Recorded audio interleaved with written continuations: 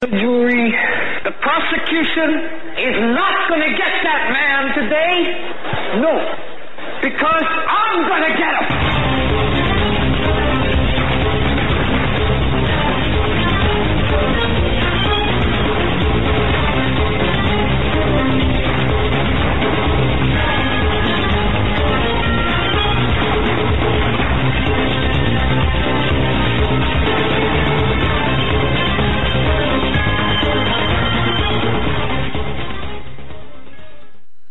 Welcome, folks, to this episode of the Hagman and Hagman Report. We're coming to you live from our radio and television studios located in beautiful Northwest Pennsylvania.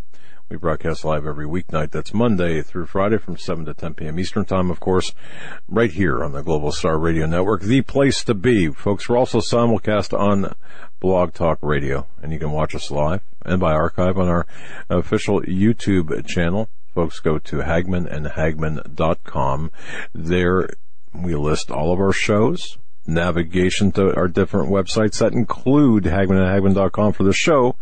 And then, of course, we've got Hagman Report for news, information, articles. You know, and just a big thank you to Rhonda, who's really done a great job with the Hagman Report, selecting articles of extreme importance. And, of course, that's kind of show prep in a sense. And of course, HomelandSecurityUS.com, which is my little spot on the internet. I'm Doug Hagman at the helm. Now, with me tonight is, gee whiz, an empty seat. Joe's off tonight. He'll be back tomorrow night. It's just Eric the Tech and myself in studio, coming at you tonight. It's just going to be us. Pull up a chair, have a seat. Have a seat at the table. We're going to be doing some talking about really what's going on. And the topic of the program, or what really is the program tonight, is the peril that we all face, the things that are being covered by the political theater. Now, there's so much political theater taking place right now. There's so many eyes on the trinkets. Of course, we've got a Super Tuesday tonight, where this will be the definitive, well, perhaps a definitive. The results tonight will be important for the 2016 elections, and I wonder how many people think that we're not going to have the 2016 elections. Rather interesting. I don't know.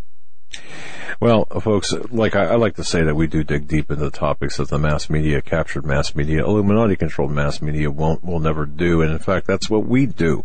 That's why you listen to us, and we do hope that you do listen and urge others to listen. I was going through some postal mail today, and I was just, from chuckles to almost tears.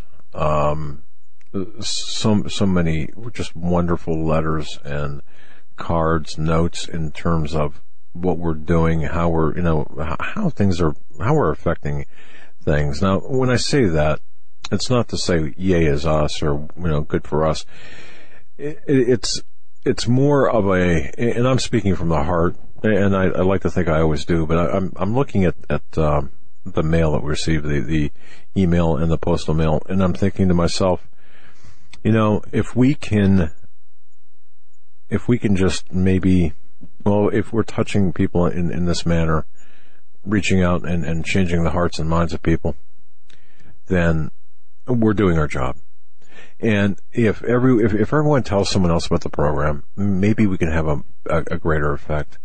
And, more on that later. Tonight I'm going to be getting into a lot of information about really what's behind the smoke screen of what's out there. And the third hour, of course, because it's Tuesdays with Stan Deo in the third hour, so it's going to be fantastic.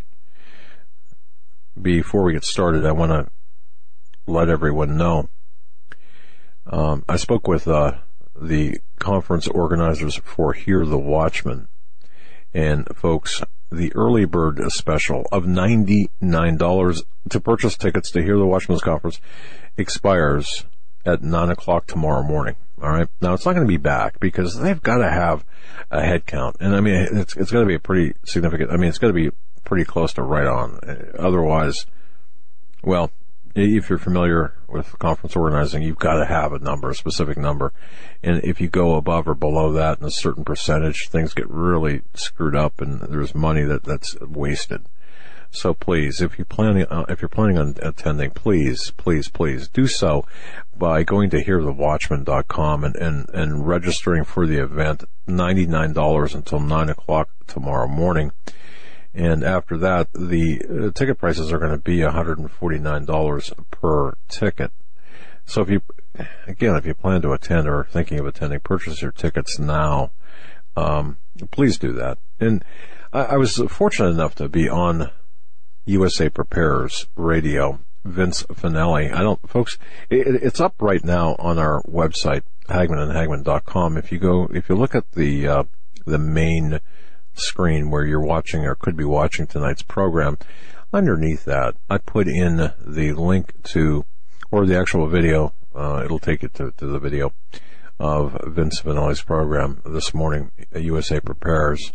Now, Vince Finelli is a good friend of this program, a good friend of mine, and we were joined. It was a 2-hour show, and we talked about a lot of things. And in fact, he even said, "How did you get started in radio?" And that was kind of the opening question. And I had said some things that after the interview, he said, "You know something? I did not know some of those things you were talking about." So folks, if you're new to this program, I'd urge you to take a listen to that show. Well, again, go to HagmanandHagman.com. Right underneath the main program is the link to USA Prepares for today. And I think it says Doug Hagman Unplugged because I think it was pretty well unplugged. So we spent two hours together on that show. Now, Vince Finelli is going to be on tomorrow night's program, and it's going to be a great show because he's going to be talking about how to survive in ways that you never thought of. Now, I'm not talking about preparation. I'm talking about really cool techniques. He's got some stories and some lessons to teach. It's going to be really worth your while. Please spread the word. And also, if you did hear me on USA Prepares, if you listen to that show, drop Vince a line. Drop him an email.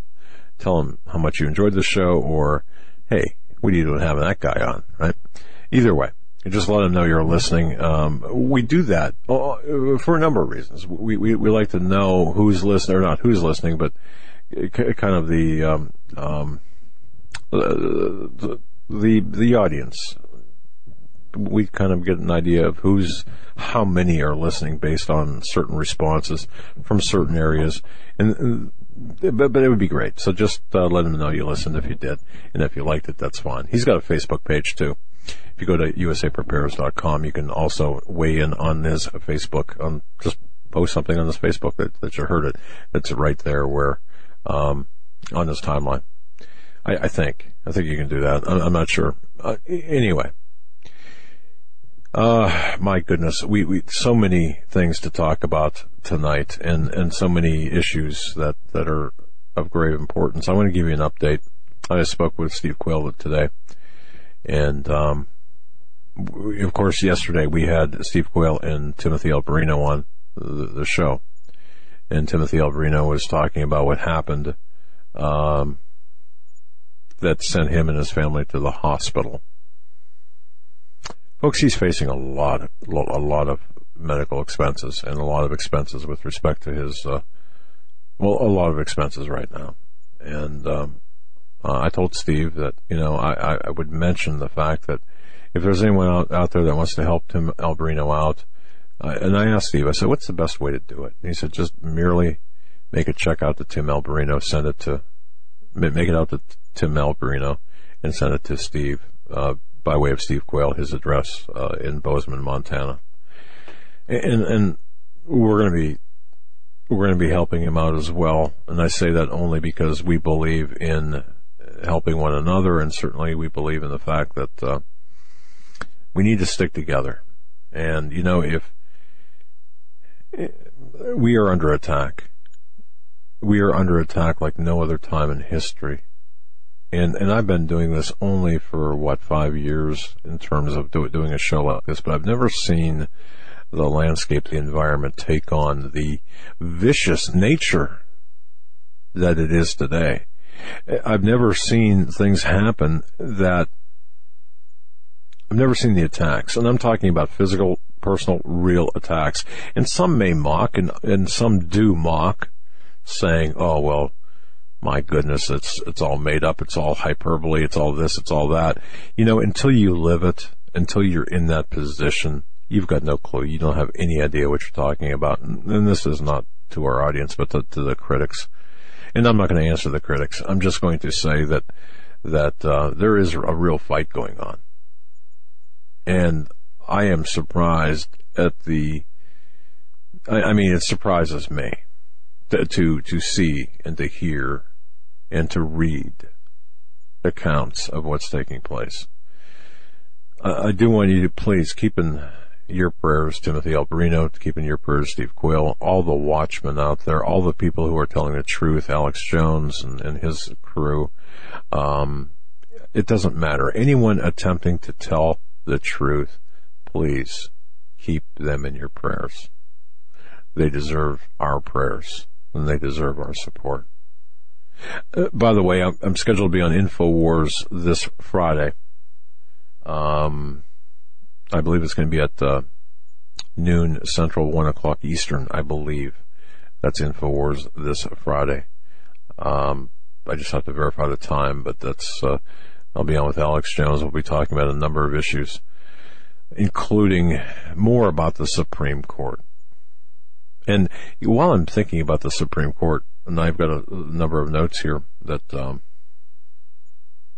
about this, I want to reiterate something that I heard, and I want people to understand. I suspect, and this is from a source who asked not to be named, that there will, according to the plans of the people making the plans, there will be another vacancy in the Supreme Court before Obama's term runs out.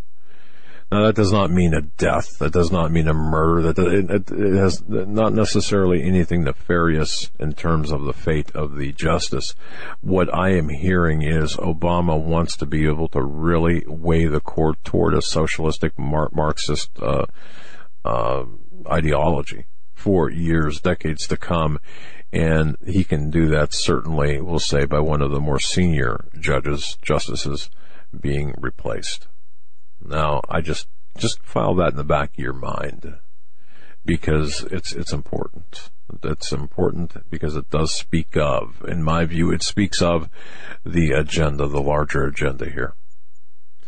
If you listen to any talk radio, and as the program unfolds, we're going to be hitting on the economy. We're going to be hitting on the political theater. We're going to be hitting on the larger grand plan of the powers that be. But we're going to get into the details, the objectives, and the methodology as we do so. And I think it's important for us to understand how things are being conducted. And when I was doing the interview today with Vince, he had asked me about the economy, and he had asked me about when are we going to see things, and basically my response today, right now, my whole thinking is we are seeing it take place. We're seeing the orchestrated takedown of America. Now think about this, folks, and I would urge every one of you we have to start thinking for ourselves. We really have to start analyzing current events ourselves. It's not that you didn't know this, or it's nothing new, but look at the situation and think about if you were in the position of power, and if you held the strings, the marionette strings, the puppet strings. And here it is, March 1st of 2016. How long does Obama and his crew, the people that surround Obama, how long do they have normally in the Oval Office or within the Beltway? Well, they've got until the 20th of January of 2017, roughly, to do whatever damage they want to do or will do. So there's some time here yet. Obama's legacy, in my view, is not complete, or is not his legacy, but his objectives have not been met. At least not in total. I do believe Obama was selected and installed for a lot of reasons, not the least of which was Obamacare.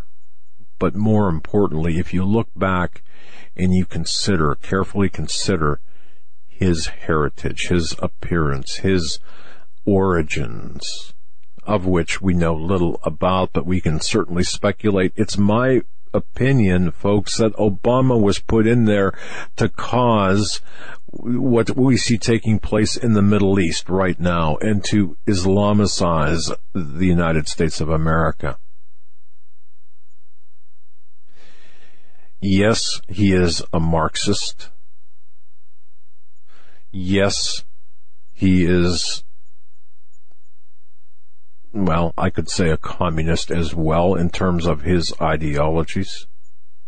And one may believe that communism and Marxism are not polar opposites, but certainly far and away different in terms of ideology. But if you look at, we'll just say socialism now, in place of Marxism. We'll say socialism. Socialism is a mere stepping stone to communism. Communism is the ultimate endgame objective for the New World Order, folks. So the next installed individual, the next person to be installed in the Oval Office will take us from the tyranny, the soft tyranny, or the socialism that we see today. And there is a lot of socialism to a full-blown communism that will usher in the New World Order. This is my belief. But there had to be this hope and change community organizer, Obama, Barry Soetoro, the guy, the renegade. He had to come in. He had to be put in there. He was the buffer. He was the conduit between the Muslims, or is the conduit between the Muslims and the Americans. But look at what had happened. Now, we can argue this or talk about this and debate this, and I believe this to be true.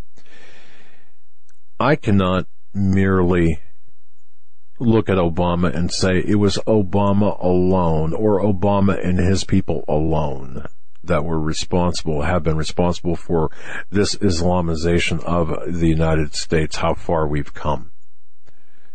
Because, ladies and gentlemen, that would be short-sighted. To me, that would be short-sighted to say, okay, Obama has that Muslim heritage, that Muslim upbringing, that Muslim connection, that Islamic connection. True. But see, he didn't get where he's at by himself, or he certainly didn't get where he's at without the assistance and facilitation of people like George W. Bush, George H.W. Bush. As much as that seems to go against the grain of everything you believe,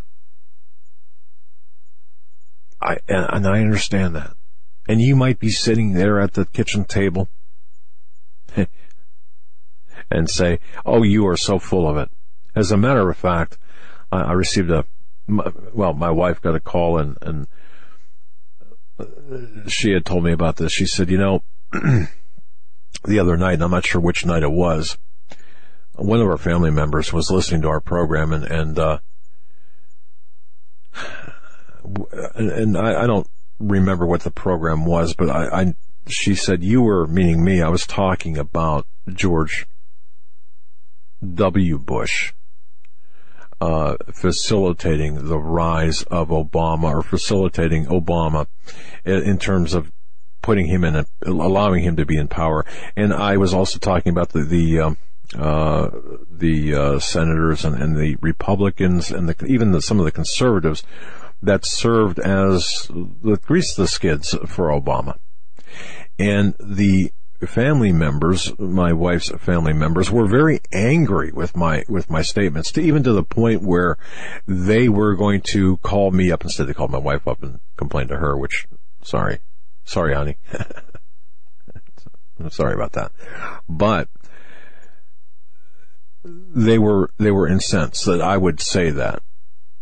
So what I had done was one of the individuals I know real well, I mean, obviously family members, but I shouldn't say no, I get along and talk with them. So I had a conversation with them, and I said, so I hear you're kind of upset with me. Oh yeah, you should have heard them calling you names. And I said, okay, well, what's the issue here so I can address this, perhaps to you or well, the issue was, how can you possibly say that the Republicans or conservatives were at fault for what Obama, or getting Obama in office? So I went down the list kind of like in a pecking fashion, and I said, well, what about the eligibility? Oh, that was just nothing but a distraction. I said, well, what about his lack of background and history? It doesn't matter. We had to fight him on. We had to fight him on his policies and his stated policies. Okay. So I went through about 6 or 7 different topics, and by the end of that conversation, now I did not convince the person on the other end of the phone. Certainly he didn't agree with me, but he understood a little bit more where I was coming from. And he said, okay, I'll look into this. I'm going to look into this now, and I'm going to see, maybe you could be right. Maybe I'll give you the benefit of the doubt here. We'll listen to a few more of your programs, but if you keep going down this road, I don't think you're going to have us as listeners anymore. I said, well, that's, certainly, you can turn on Rush Limbaugh, or you can turn on whatever the flavor is of the day and listen to them. But regardless of what you do, and I did say this, please get involved. Whatever your belief system is, get involved, because now we have to get involved. The time for being keyboard warriors and nothing but, it's gone. We have to really get up and get involved. And we have to choose a side. And something I remember not too long ago, well, a year or two ago, when I said we have to choose a side. I remember being taken to a woodshed by a talk show host for saying that we have to choose a side. I remember that. And this person saying, oh, and it was like a 10-minute diatribe against me saying we have to choose a side. But I think at this point, we have to choose a side. I'm not talking necessarily political. I'm talking about a spiritual, moral position. But with that comes the political aspect of things. We cannot, for example, in saying we have to choose a side, let's say you are a conservative. You weigh the political options out there. You've got Rubio, Cruz, and Trump. Perhaps Trump, many people will say, has nothing to do with anything. He's not a conservative. He's not a Republican. And I get all that. I completely understand that. But what about Cruz and Rubio? Rubio, if you look at, and we will do this, not today, not on Super Tuesday, because there's a lot of real estate that needs to be, we need to cross. But we are going to take Rubio and Cruz and Trump and Hillary. Of course, Hillary would probably take 2 programs, but we're going to go through and just hit fact by fact by fact in terms of the bio, the origins, the constitutional, where they're at constitutionally in terms of how they follow the Constitution, kind of like a grade point average on all of these. But when it gets a little bit more, when the focus is a little bit clearer on this, if it ever will be. But folks, right now, Rubio, there's a lot of indications, and if you haven't heard this before, there's a lot of indications about him being blackmailed for sexual improprieties. I don't know. I'm not here to say that I can authenticate the information, but there's the talk out there about his sexual proclivities and his sexual performance with respect to the homosexual community. Have you heard that? Does that make a difference? Yeah, it does make a difference. Character makes a difference. Behavior makes a difference. What about Cruz? Eligibility issues. Some might say, well, gee whiz, Cruz is a natural-born citizen. Well, not by the 3-legged test that the Constitution offers. There's a 3-legged test, of course. He's only got one leg to stand on. One leg to stand on a three. And then, of course, you've got Trump. Oh, believe me, Donald Trump, he is no angel. I mean, they're going to they are going to bring forth mob connections. They're going to bring forth his personal life and a lot of other things. His flip-flopping on homosexual marriage. He went to a homosexual marriage. I guess it wasn't, 10 years ago. And, there's a lot of stuff there. There's a lot of stuff with respect to his finances, of course. There's a lot of stuff with respect to his, cozying up to Clinton and others. Is he who he says he is? But at the end of the day, what it comes down to is, well, he's the best we have. Right? Is that about right? He's the best we have. And it's not that I am not disparaging anyone. I'm not endorsing anyone. I'm just kind of telling it like I see it. That's all. And Clinton, of course, on the left side, the progressive Marxist side. What can you say about Clinton? And my heart goes out to the mothers and fathers of those killed in Benghazi. My heart goes out to the members of the military killed in the various operations in Libya. The family members of those who have died and been injured in other places of the world under the Clinton State Department. So there's a lot to talk about with respect to Hillary Clinton. Of course, there was they released 1,300 or 2,000 emails, Clinton emails. And it's interesting to me, and I want to point this out. One of our biggest critics, the most vocal critics against us, against me especially, very anti-Hillary Clinton. Hadn't heard a peep out of this person. Makes you wonder. Just saying. All right. We've got so many items to talk about. The CDC warning about health food outbreaks with respect to salads and lettuce and fruits and vegetables. You've got border agents who are objecting to Obama amnesty, a revolt within the customs, the border enforcement. We've got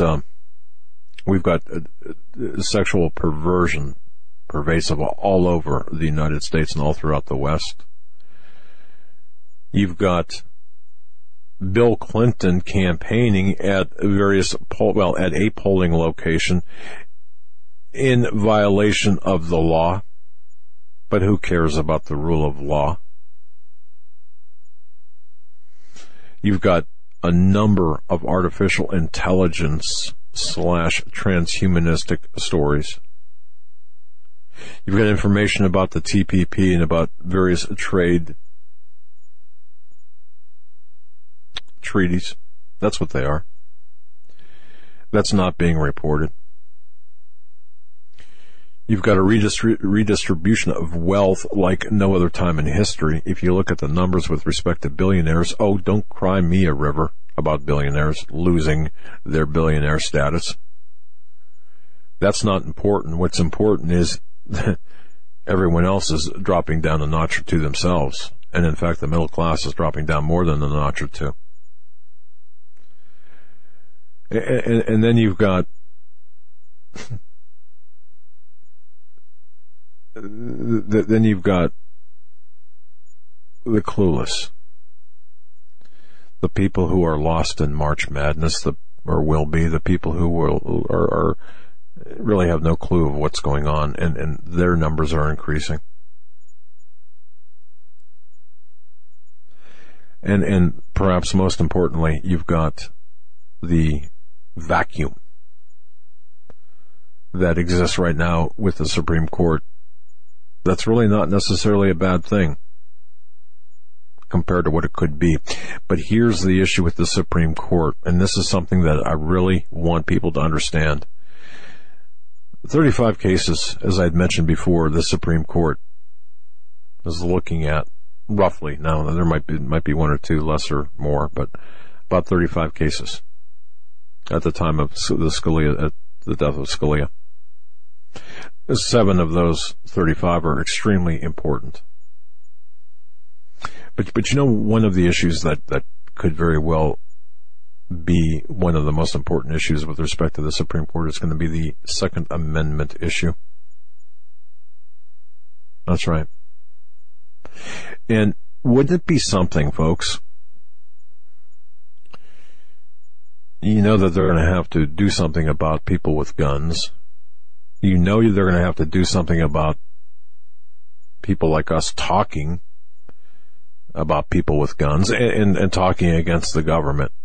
You know that so long as we have a legitimate Second Amendment, our First Amendment rights are generally basically protected. So at issue and in the crosshairs is the Second Amendment. So watch in the next several months that Second Amendment in terms of a Supreme Court opinion being changed, the Heller decision being changed, the ability for us to own guns without having to submit to a national registry. Watch for that to change.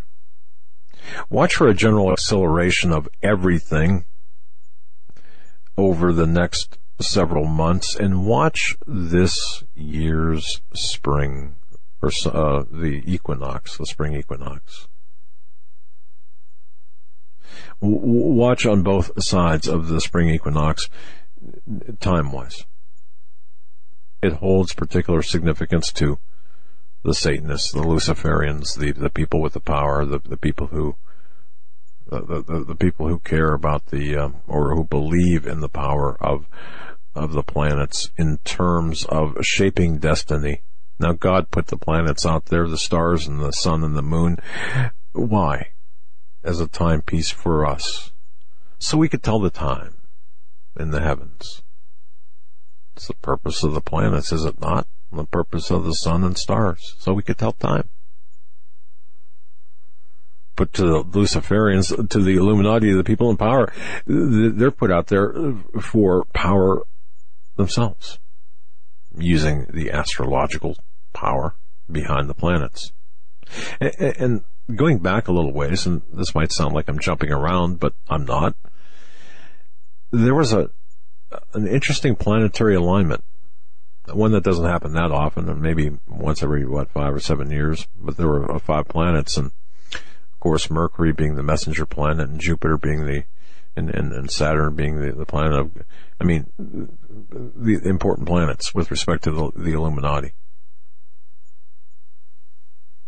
You see, when we take a look at everything taking place right now, everything taking place, and there's a lot taking place, we can see that the powers that are really ramping up their agenda. And we have to really understand that. We have to understand that they want, the powers that are behind the politicians want to accomplish much before Obama is out of office.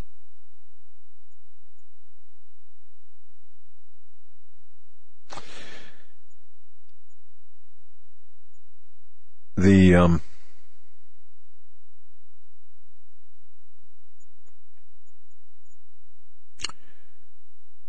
other thing I want to speak about, and that was kind of a unintended but well-placed pause. I wanted to, something that's on my heart, and I just want to just share this with everyone. We spend a great deal of time talking about things that will happen, could happen, we expect to happen. We spend a lot of time talking about some pretty scary stuff, don't we? On balance, when you think about this, when you think about the possibility of an EMP, when you think about the possibility of an economic collapse or the probability of economic collapse, when you think about war breaking out in the Middle East, and that's a big issue we're going to be hitting on as well. It's unsettling, or it should be unsettling. And one thing that I do like to address are the people who are listening to this broadcast, and I can almost picture this in my head.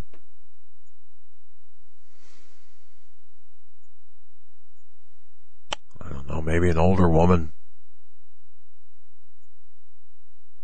sitting by a bare light bulb, I don't know, with a computer that maybe your son got her, or radio, or whatever device you might be listening on, and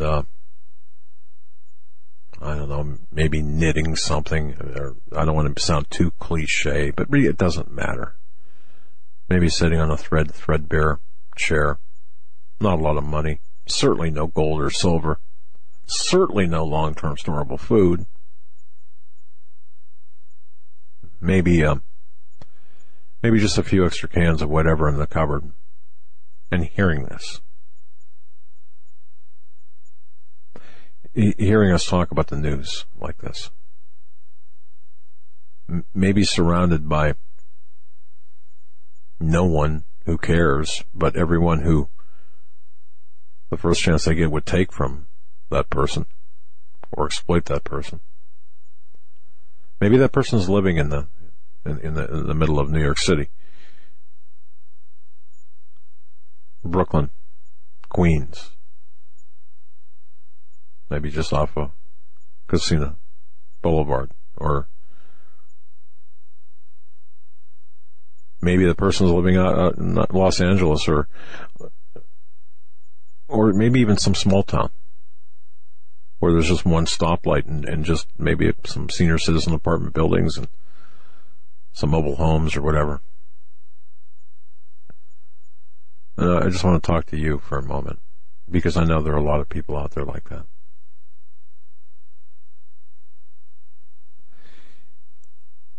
I heard from a lady just like that, who said, I've got no one. I've got no one. And she wrote, if I died tomorrow, chances are the way they'd find out is when my landlord came to collect my check on the rent on the first of the month.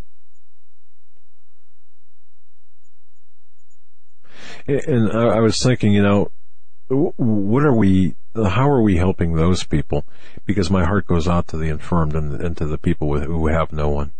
And even the people who do have family members, a lot of times there's no relationship there, or there's only this very superficial relationship. The email I got, and the reason I brought this up was this woman was fantastic, and hopefully I'll be able to publish her email with her permission. I read my Bible. Yeah, the subjects are heavy. Sometimes I can't sleep because of what is being said. And she said, however, watching the news is hardly any better, seeing that we have very few options. But she said, at least I've been able to increase my relationship with God through your program and through your guests. And she mentioned by name Paul McGuire. She mentioned Greg Jackson, and she mentioned Steve Quayle by name.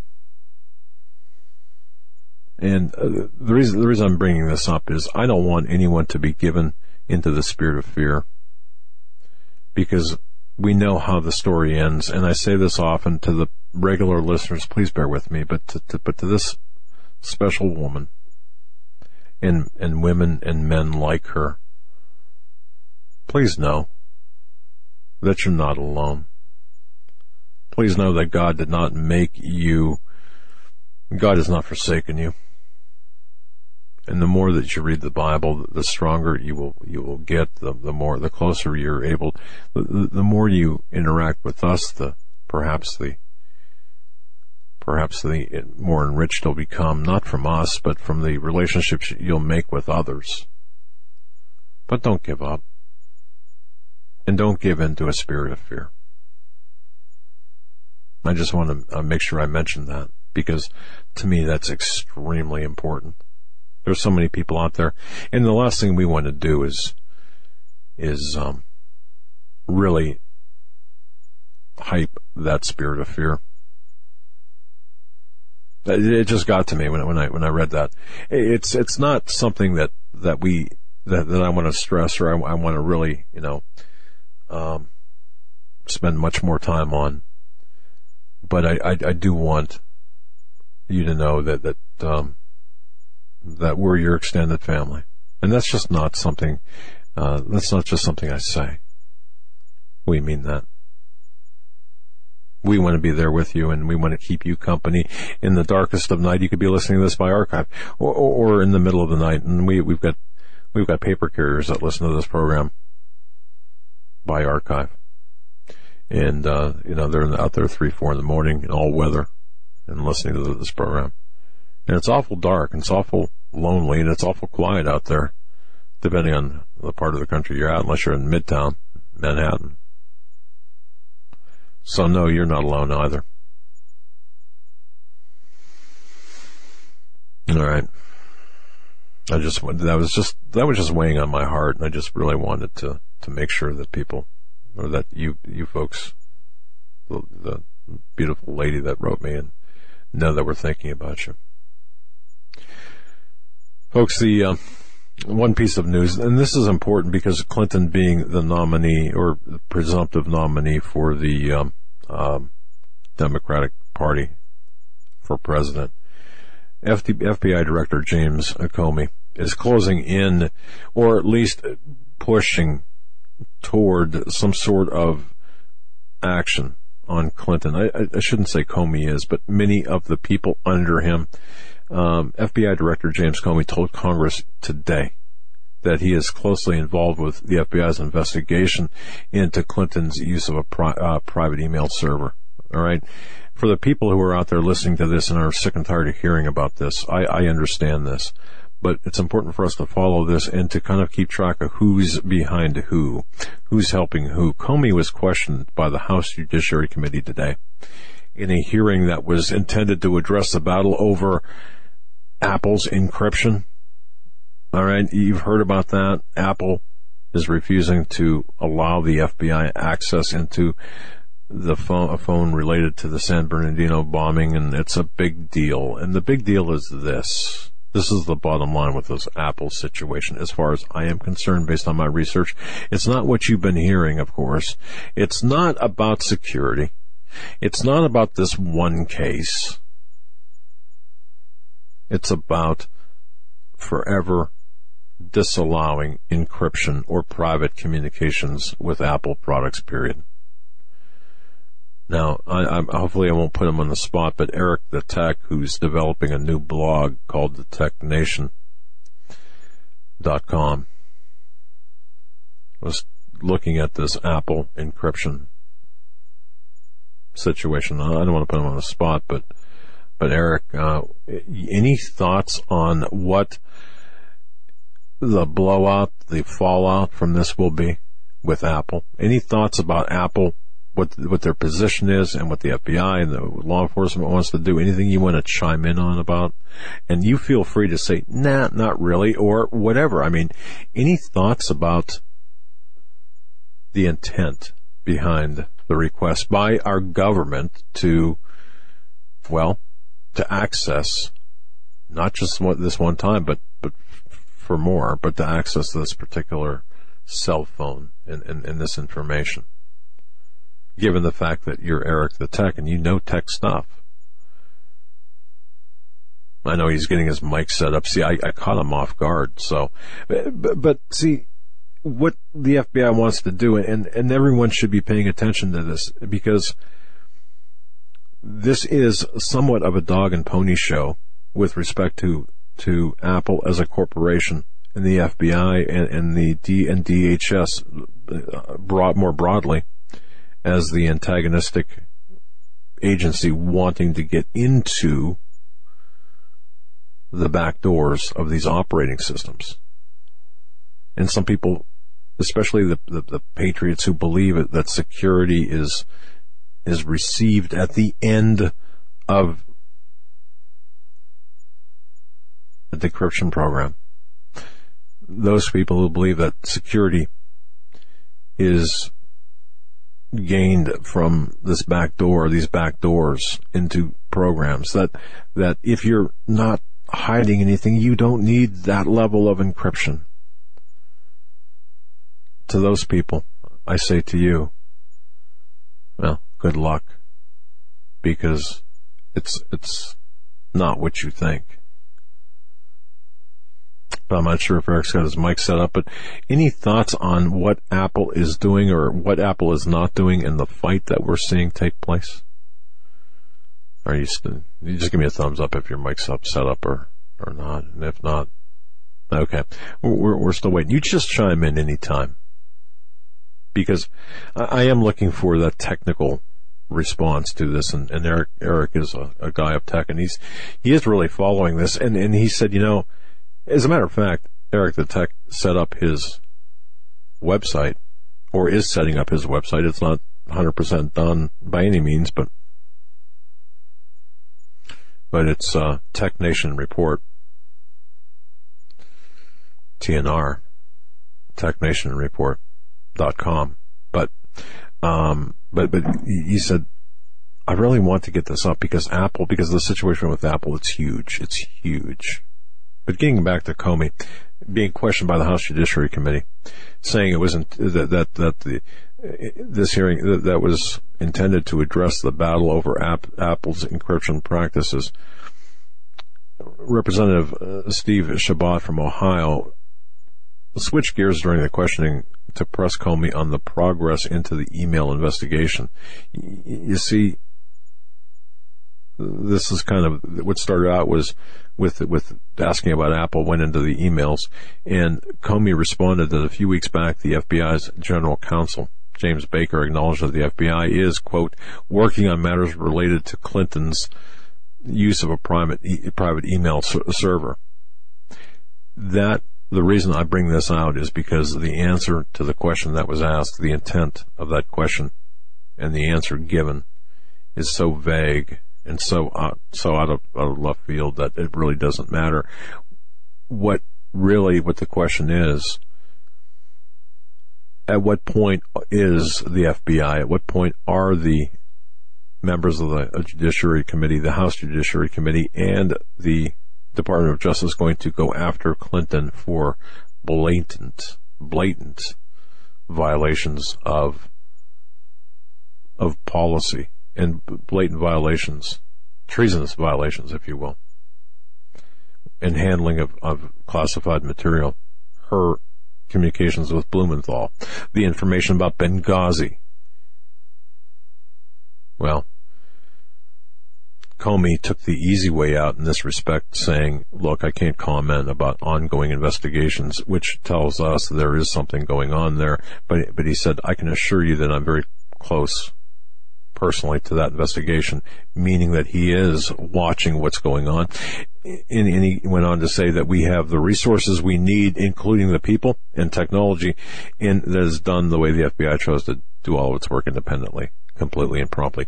Basically, what is going on here is the FBI is fighting with justice, is fighting with DHS, and the rank and file members of the FBI, the people within the FBI who are working on the email investigation of Hillary Rodham Clinton, are pushing for an indictment. But I think that they will be deeply disappointed when none is forthcoming, because the information that we have is that there will be no indictment. There can't be an indictment. It would not look good at all. That's about the FBI email situation. But what about Apple? Eric, are you up yet? What do you what's your general thoughts on Apple as a tech, knowing what you know? Got to ask you that. Can you hear me? I can hear you. Can you all hear us? Let me make sure my level's good. All right. Well, the vast studio audience that we have, hey, to the guy in the 7th row back, seat number L5, put your shirt back on. All right. All right. So yeah, you're good here. Well, first off, I think it's interesting that we finally have a big corporation stepping up and taking a stance instead of not taking a stance and just being forced into doing something. So I think that's really cool. And I own a lot of Apple products, and this is one of the reasons why. All right. I don't have any security on my Apple products. Nothing to protect me from bugs or anything, because I've never gotten any. And but I think we need to be careful, and I think you and I were talking about this. We were. Are we being gamed in this little them cooperating situation? Very interesting comment. And by being gamed, are we being, what do you mean by that? Are we just kind of, what do you mean by that? Honestly, I don't know specifically what that really means, but it almost feels like there's something else there that we're not being told. Just because Apple has such a big influence. And Apple's not even to the US. Apple's not even the biggest supplier to the US. It's to China and other places. So it's... When you told me that, for whatever reason, that surprised me. But I guess it shouldn't have. But the market share is more overseas than it is here in the United States. So it could very well be, and I'm asking you this question, that they might say, well, Apple might say, well, look, we know we'd be losing the market share or a big part of it here in the United States, but the biggest market share is overseas. So to heck with you, FBI. We've got, is that what you're saying? In a way, or? Yeah, that's what makes me think that this is pretty legit. Because if they just had to say, we're done, they could. They really could, I think. All right. They'd become a smaller business, but they wouldn't hurt. It wouldn't, it wouldn't, they wouldn't feel like we felt when we kind of thunder nose at the advertisers who wanted to push the homosexual agenda, and we got really, so they wouldn't feel it as bad as we did. Right. Yeah, I gotcha. Relatively speaking. All right. Good. Well, thanks. I'm interested in your take, and tell the folks, if you don't mind, and I'm putting you on the spot, I know that, you are developing a website specifically for technical issues, and it's technationreport.com, right? Yeah, it's technationreport.com, and anything tech, from CERN stuff to consumer tech, and even a little bit of news and alerts here and there. Anything big, so. Gotcha. It's a work in progress, but. Cool. Just something to do and just something to have fun with. And I want a lot of interaction with people and people sending me information that they find or whatever. So it's going to be a really interactive user site. It's great. And I saw the bones, the infrastructure of it, and they're really kind of is working hard on it. And he's really trying to make it so people can, in fact, interact and learn stuff. And I think he kind of did it for us too, because we're neophytes. And when it comes to tech stuff, folks, what do you think about his setup there? Did you see that little setup there where he was working? That's his pad. That's his control center. Of course, you really can't see it. He's got actually to his left a huge spaceship-like device, and then to his right, same thing. But folks, we're gonna be right back. You're listening to the Hagman and Hagman Report. It's just me tonight, Doug Hagman, solo. A little bit deeper now. a little bit deeper this hour, next hour, into issues. Gonna really get in deep. Follow the rabbit trail pretty far. Gonna be right back.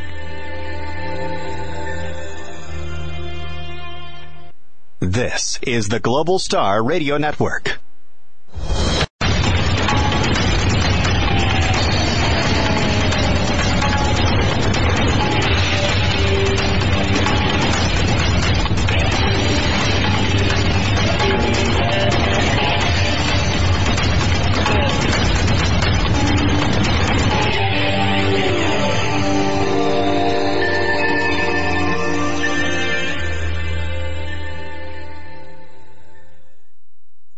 Yeah, it would help if I turned things on around here, wouldn't it? And welcome back, ladies and gentlemen, to this segment of the Hagmann Report. We're going to be picking up the tempo a bit right now. You know, many things are taking place that we need to talk about, and we are. Before we do, I want to mention a couple of things. Number one, Hear the Watchman Conference until 9 o'clock tomorrow morning. Folks, please take advantage of this. If you're going to Hear the Watchman Conference, or if you believe you're going to go, register, because tomorrow at 9 o'clock ends the $99 special. All right. Right now, you can register for $99, and that barely, and I'm not even sure if it does cover expenses, excuse me, for the rooms, the vast number. I mean, I kind of got a glimpse, and it was an unauthorized glimpse. Sorry, guys, of the expenses, and I was kind of shocked. So, anyway, take advantage. $99 for a ticket until it's 9 o'clock until 9 o'clock tomorrow morning. So go to hearthewatchman.com and sign up. Look, you can meet us. You can have coffee with us. Not not. You might want to pay an extra $10 just to keep us away from you, right? But seriously, people like J.B. Wells, people like Greg Jackson, and Coach Dave Dobbenmeyer. Oh my goodness, Coach Dave Dobbenmeyer. I want to spend some time with him. He is just a firecracker. He's America's coach, Dave Dobbenmeyer. Flip Benham. You've got Michael Boltia Jr. I mean, these are, and Pastor Langford. Oh my goodness. Pastor Langford, he's going to just blow the roof off the place. These are individuals, when you are in their company, and I can tell you this, I spent time with Pastor Langford and his wife, and wow, you talk about godly people, but it's just going to be tremendous. And it's a lot different when you hear them on the radio and then you see them in person and talk with them. It's exciting to me. I would go just to see the lineup. I mean, just to spend, I would pay that just to watch J.B. Wells in person and listen to him in person. Or any one of those speakers I mentioned and more. It's going to be a fantastic, fantastic conference. Let's Hear the Watchman Conference. I really cannot wait to meet many of you who have written me and said, I'd like to meet you at the conference. I will, and I'll do.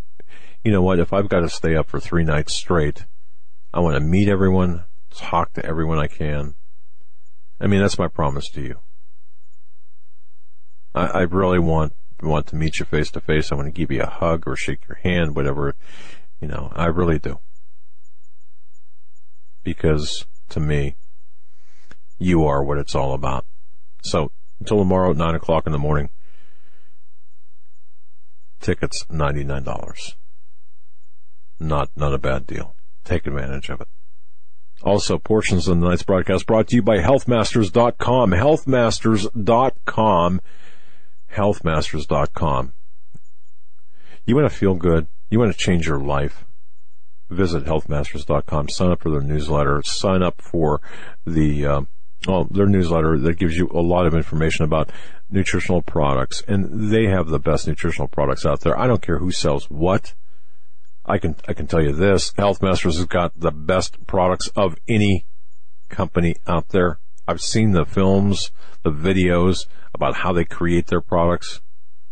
Machines that cost millions of dollars. Unbelievable stuff. That's healthmasters.com. Ted Brewer will, if you have a specific issue, you can write to him. chances are he knows about it in terms of, what the issue would be. He's written a great book, Breakthrough Health. Great company. That's healthmasters.com. He's got a new book coming out too, I believe, or an updated version coming out soon. Watch for that. Also, American Survival Wholesale, AmericanSurvivalWholesale.com. They're a sponsor for here, the Watchman Conference. Plus, I was taken to the woodshed too, by someone who said, why don't you talk about their Bible drive? My goodness, they are giving away Bibles to those in desperate need of Bibles. I mean, if you cannot afford $10 to buy a Bible or whatever the case might be, contact them and say, look, man, I really would love to have a Bible. Mine's worn out, or I never had one, or whatever. But even beyond that, they've got all things necessary for your survival needs. They've got long-term storable food. They've got survival equipment. They've got so many things. You could spend a long time shopping there. And folks, you don't need a ton of money just to get started on preparations. You can talk to them and they can help you out. AmericanSurvivalWholesale.com, a veteran-owned, Christian-owned company. And we're proud to be partnered with them. Very proud to be partnered with them. They're going to be at the Watchman Conference again, a display there where you can see the products, and they're going to do their best to show everything that we know what they have. So I can't wait just for that as well. Two great companies, healthmasters.com and AmericanSurvivalWholesale.com.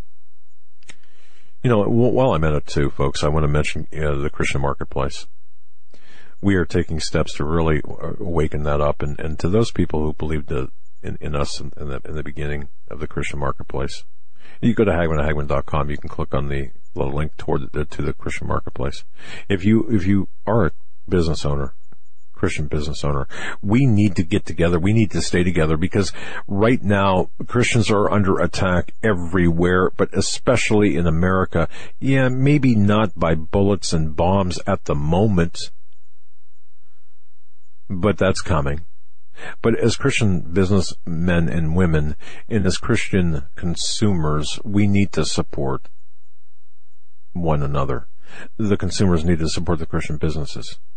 And I have to give JD a lot of credit. Really, this is his baby, his idea, saying, wouldn't it be great to have a Christian-friendly marketplace? And this is what we're attempting to do. So we ran into a lot of stumbling blocks in the beginning.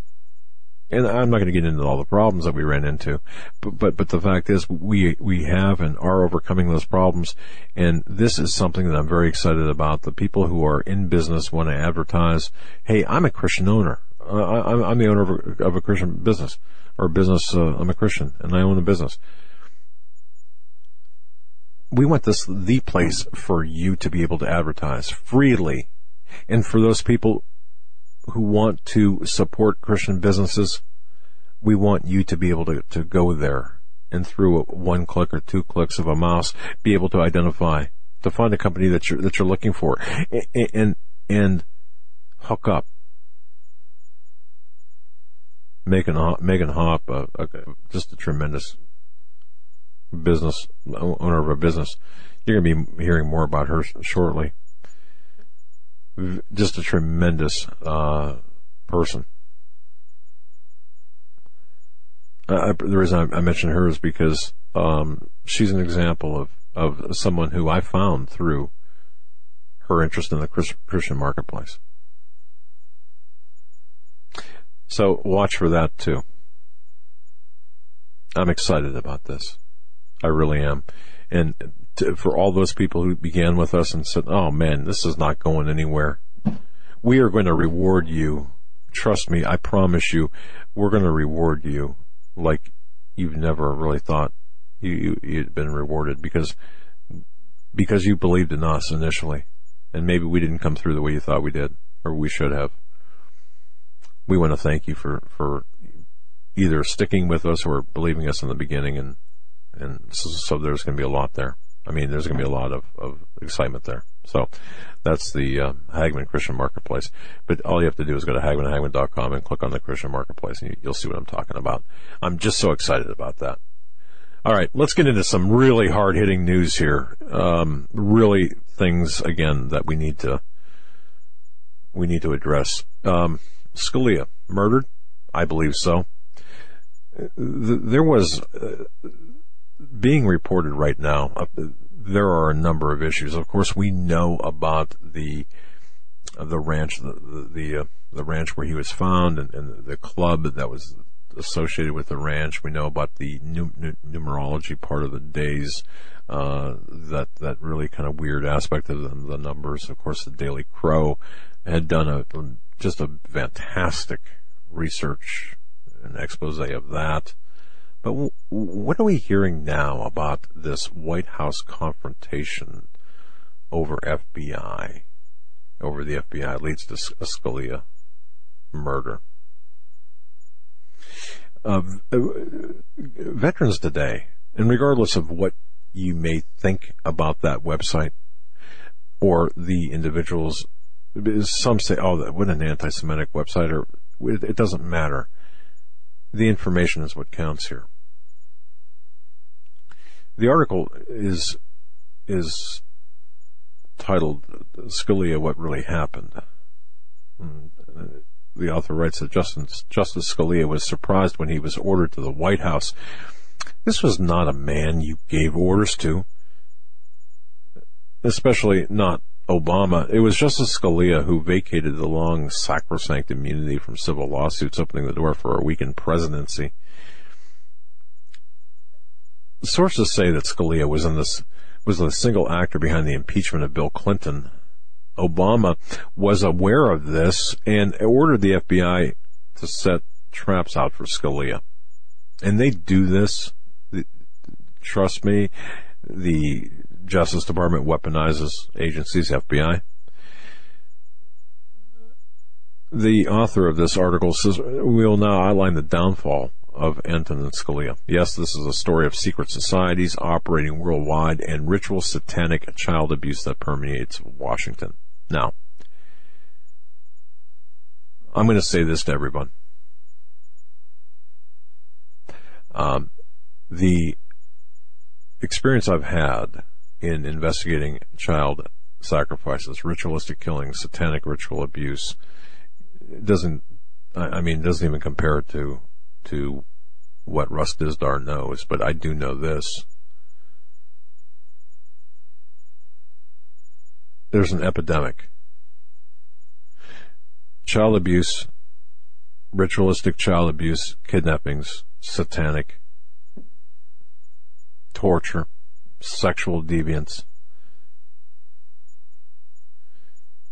whether it be with a royal family, and you folks, you might recall the mess after Jimmy Savile died, and they found all sorts of information about his sexual proclivities in the UK. Our UK listeners undoubtedly know what I'm referring to. There's a lot of perversity inside the Beltway. There's a lot of perversity by people who are in power. You're going to find out, folks, just how perverse this is, at least my little corner of the world, at least from my view. But anyway, according to Gordon Duff, who's the author of this, he's a senior editor of Veterans Today, and again, like him, hate him, it doesn't matter. It's like me, hate me, I don't care. If I tell you something, and just research it for yourself. Sources say that Scalia was the man behind the impeachment of Clinton, as I told you before. But the sources also say that Scalia was called to the White House, attended a meeting there, and left the White House after a meeting with the president just before flying to Texas. He had a manila envelope which contained printouts from a computer that was seized by the FBI. In fact, seized by FBI Special Agent Jeff Ross of the Salt Lake City, Utah office. At least this is the information that Gordon Duff has been getting. Scalia had left the White House carrying, and I quote this from the article, slam dunk proof that would lead to the arrest, conviction, and, of course, impeachment of a seated Supreme Court justice. Files that contained names of victims and details on sex acts, the preferred types, along with dates and places. All of this was seized was on the seized computer, and these files went uphill from the FBI to the Department of Justice and directly over to the White House.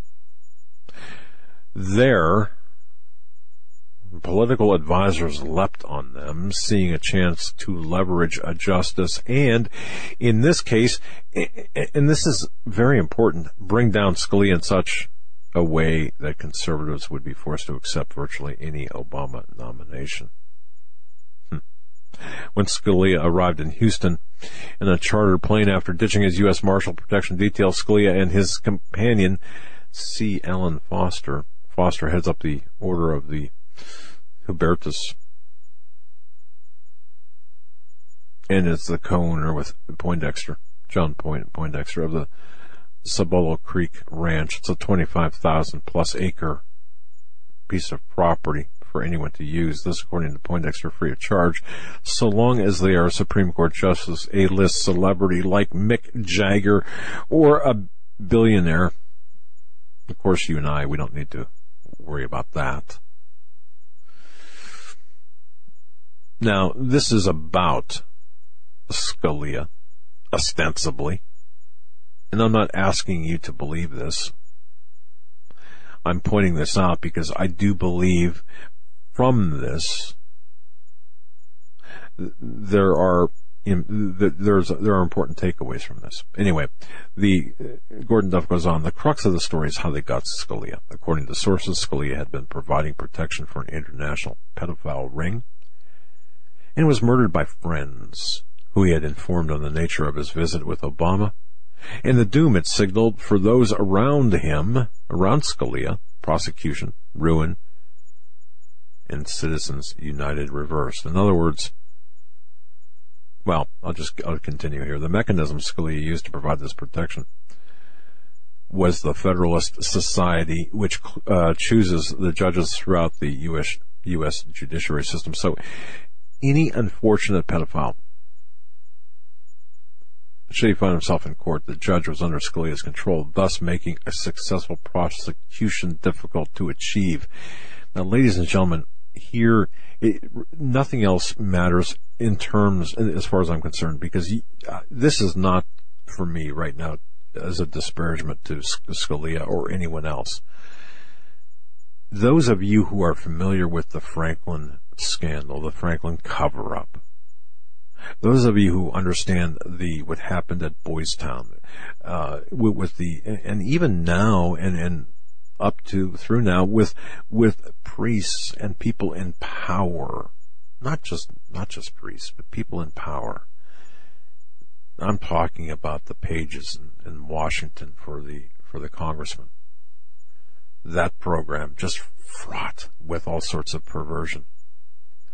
When you're able to control, and again, I have seen this happen, when you're able to control the court and the outcome of a case, when you're able to, for example, vilify a witness or even a victim, and you're able to have that sort of control, then you've got a lot of control.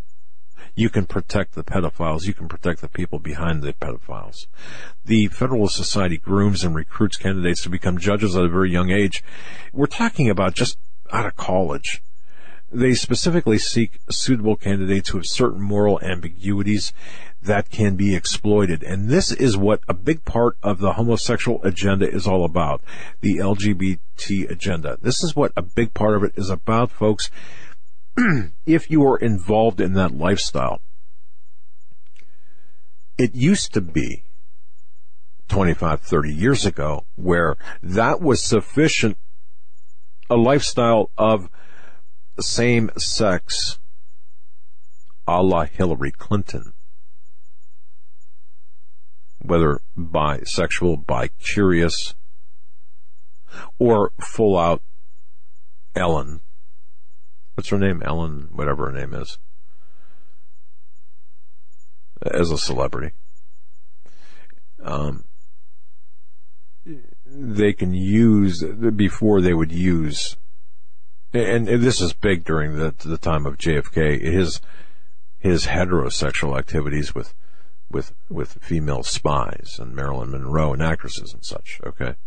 But see, and at the time, and given the fact that Hoover was who Hoover was, Clyde Tolson, his buddy, and of course, well, his buddy, and Hoover's choice of dress. Now, it takes much more, because the morality has widened. In other words, there's so much more that's acceptable, so now you've got to go very deviant. And let me say this, and I'm breaking from this article. This article does not say this, but I can guarantee you this. There are videos, there are pictures, there are snuff films out there. Real live snuff films. And of course, you have situations where young children are reportedly murdered in hideous ways by other young children. Just look at the MK Ultra program, the Project Monarch, the trauma-based mind control. This is what we're talking about. This is exactly what we're talking about. And from there, we'll say the murder of a child by another child. We'll say a murder of a 1-year-old or an 18-month-old by someone who's 9, 10, 11, 12. And please, I'm about to say something here, so if you have young ones nearby, I'll give you a second to cover their ears or whatever, but the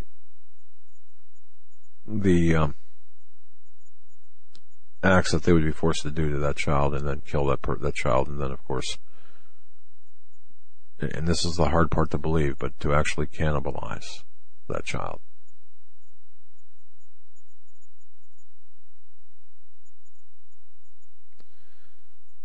And film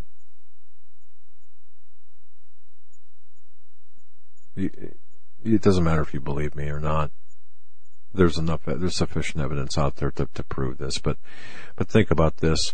Let's say something like this is exposed, and you've got a judge who's able to control the court system and to control the outcome of a guilty verdict or to mitigate the punishment. That's what Gordon Duff was saying this is all about. A stranglehold placed on the judicial system of the United States by a group which serves a big interest, or the interests of big business, corrupt corporations, big pharma, oil, coal barons. This is how their interests are, time and time again, placed ahead of those, we the people, with the result that our environment and our bodies are polluted by these products of the corporations, but there be it poisons like aspartame and GMO crops and such. But it goes beyond that. It goes into the proclivities and perversities of the social networking of these highly placed individuals. The perversity and proclivities go hand in hand with the things like the things I mentioned, the big pharma, the GMO stuff. And I had mentioned this before, but this article does say, we remember former FBI founder, director of J. Edgar Hoover, the man who said the man who said ritual satanic child abuse was a conspiracy theory. And folks, he was a guy that said the mafia didn't exist as well. But satanic ritual abuse, and as you know, as you've heard Russ Dizzler talk about, it's no conspiracy theory at all. No, it happens. Scalia's talk in Texas was said to have gone like this. Now, this according to the article now. They have us. We are all going down unless we can give them what they want, and they are holding all the cards. They have everything. There was no negotiation with the White House. Instead, Scalia got, we are told, and multiple sources confirmed, a pillow over his face in a heroic funeral. Okay. None, or the one that President Obama refused to attend. Now we know why. For a seated president not to attend the funeral of a pedophile is unthinkable. Again, the reason I bring this article up is not to disparage Scalia, not to cast doubt on Scalia's activities, but to let you know that if you take elements of this particular report with elements of the Franklin cover-up, and you take elements of various things that Russ is investigating, and understand that there is a Nazi component to this as well, via Steve Quayle, for example, his book, and Peter Levenda, Sinister Forces, his research findings. It doesn't take long before you see this network of satanic ritual abuse of young children, and also the perversity that in part is being actually being facilitated in such a perverse manner. It's just this is incredible. The level of satanic ritual abuse against children, the number of pedophiles, the increase of pedophilic activity, the increase of all of such issues needs to be looked at. We've got a bunch of perverts in the inside the Beltway. We've had a bunch of perverts inside the Beltway for a long time. But now when you combine it with satanic ritual abuse and Satan worship, outright overt Satan worship and Baphomet worship, and of course the Bohemian Grove, which we've known about for a long time. But when you take all of this together and you start connecting the pieces, folks, what we have here now, just like Steve Quayle says, and others have said on our program, we have the days of Noah, just as in the days of Noah. So I wanted to bring this out and let you know that we've got a real problem here.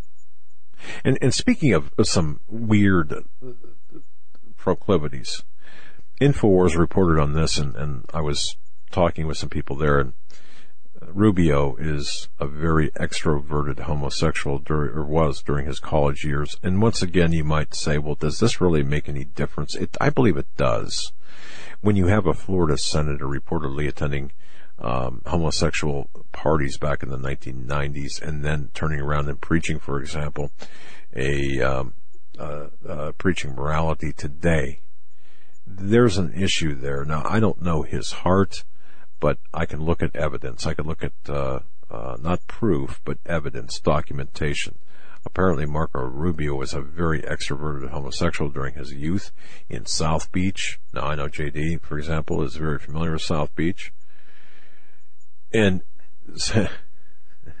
Eric just started laughing there. Yeah, there are some issues there. But despite billing himself, for example, as a lifelong Christian to conservative and evangelical voters, apparently Rubio had gone to some homosexual parties during the early to mid 1990s at homosexual entertainment venues, such as the Warsaw Ballroom in Amnesia, Warsaw Ballroom is one, Amnesia is another place, where scantily clad men were covered in suds, actually, foam, where homosexual acts were camouflage. At Amnesia, the MC there, by the name of, and I'm not making this up, Kitty Meow, a drag queen, would officiate over the suds parties, the foam parties, directing participants what to do.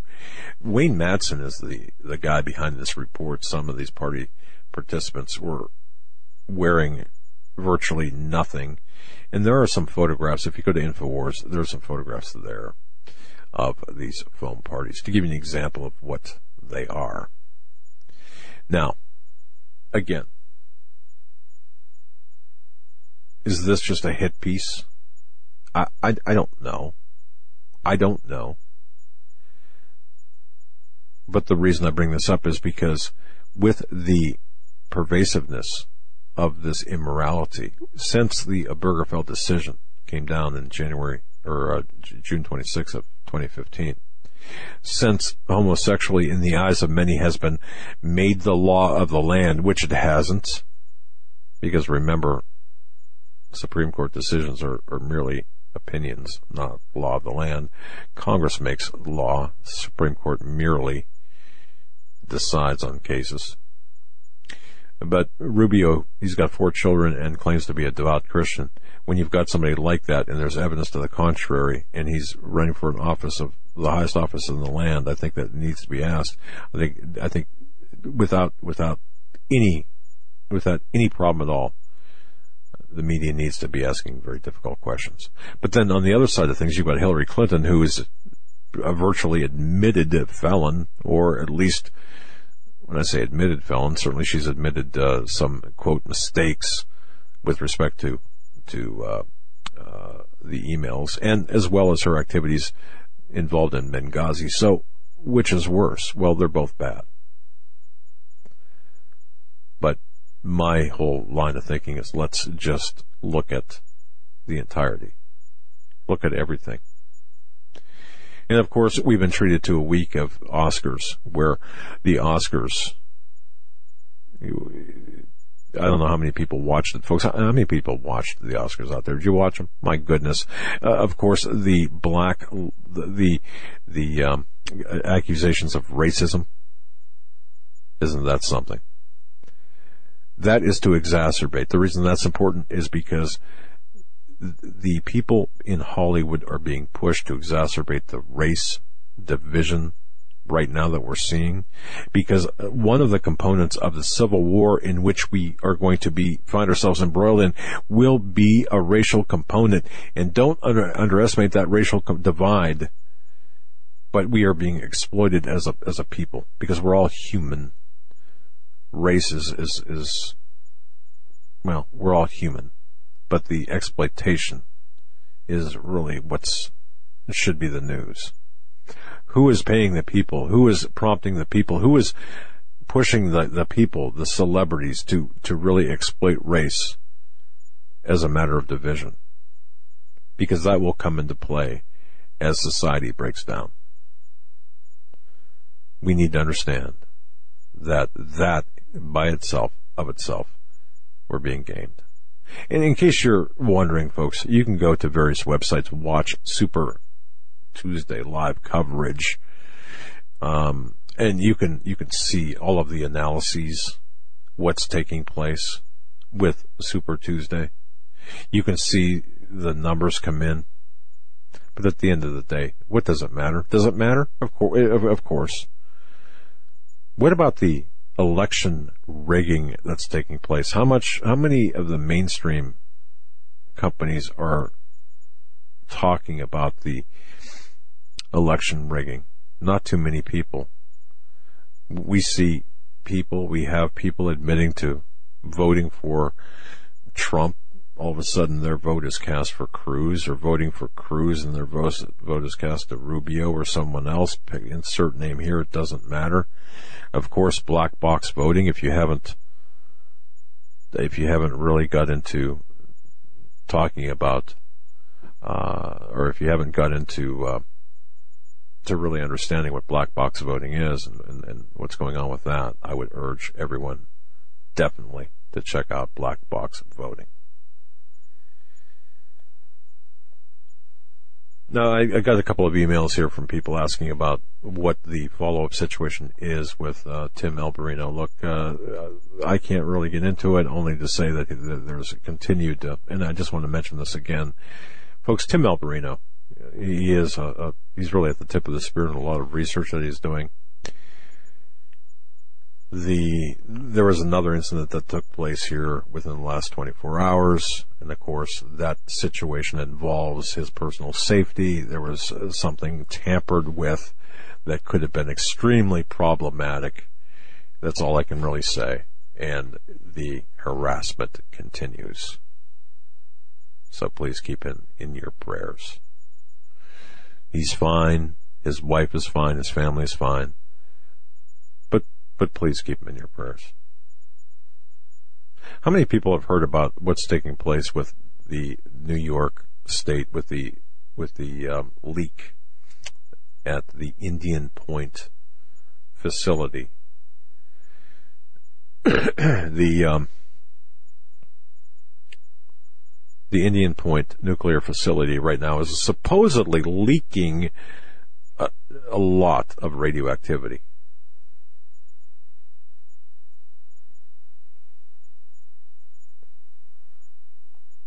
Governor Andrew Cuomo had talked about this. He had talked about, or he mentioned this. He said there was alarming levels of radioactivity at 3 monitoring wells, with one well's radioactivity increasing nearly, get this, 65,000%. The facility reports, now this is the Indian Point facility nuclear reactor in New York State, along the Hudson. That facility is increasing nearly, the radioactivity leaking increased by 65,000%.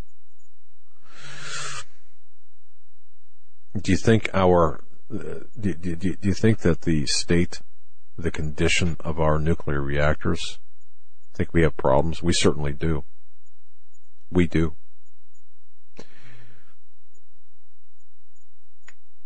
There's a lot of economic news. One particular person I pay attention to, King World News, had reported on this. Legend warns of coming anarchy, hyperinflation, and a frightening endgame. Egon von Greyerz. That, of course, is the source of this. On the heels of 8 weeks of chaotic trading in markets, the guy who actually became legendary for his predictions on QE and various other historic moves in money and currencies and major global events, you know what he just said? He said, look, the world, not the United States, not the West, but the world is heading toward anarchy, hyperinflation, and a frightening endgame. What he said was, we're seeing the perfect bull trap in stock markets after a fall this year in the Dow of, it was 2,500 points, 2,450 points. We have now seen a rally of 1,250 points, which is roughly a 50% retracement. Well, what's up with that? You're going to see this, apparently, according to this source. There's a long history. Well, investors have really no fear and still expect more than normal pattern of bull markets with minor corrections. So, I said all that to say this.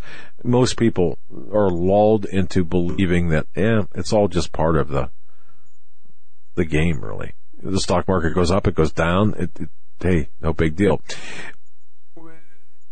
But now we've got a guy who's saying, look, folks, everyone's lulled into the false sense of security, and you know what? We're on the verge of total global anarchy, hyperinflation, and product shortages. One of the big things, and folks, this is a huge dot right now, the war on cash. You heard Larry Sumner come out and say, they should get rid of the $100 bill. You're gonna hear people come out and say, we should get rid of the 50 and 20 and cash altogether, because you cannot monitor, you cannot control what you cannot see, or you cannot monitor. The war against cash is extremely crucial. It's a very crucial part of the end game scenario here.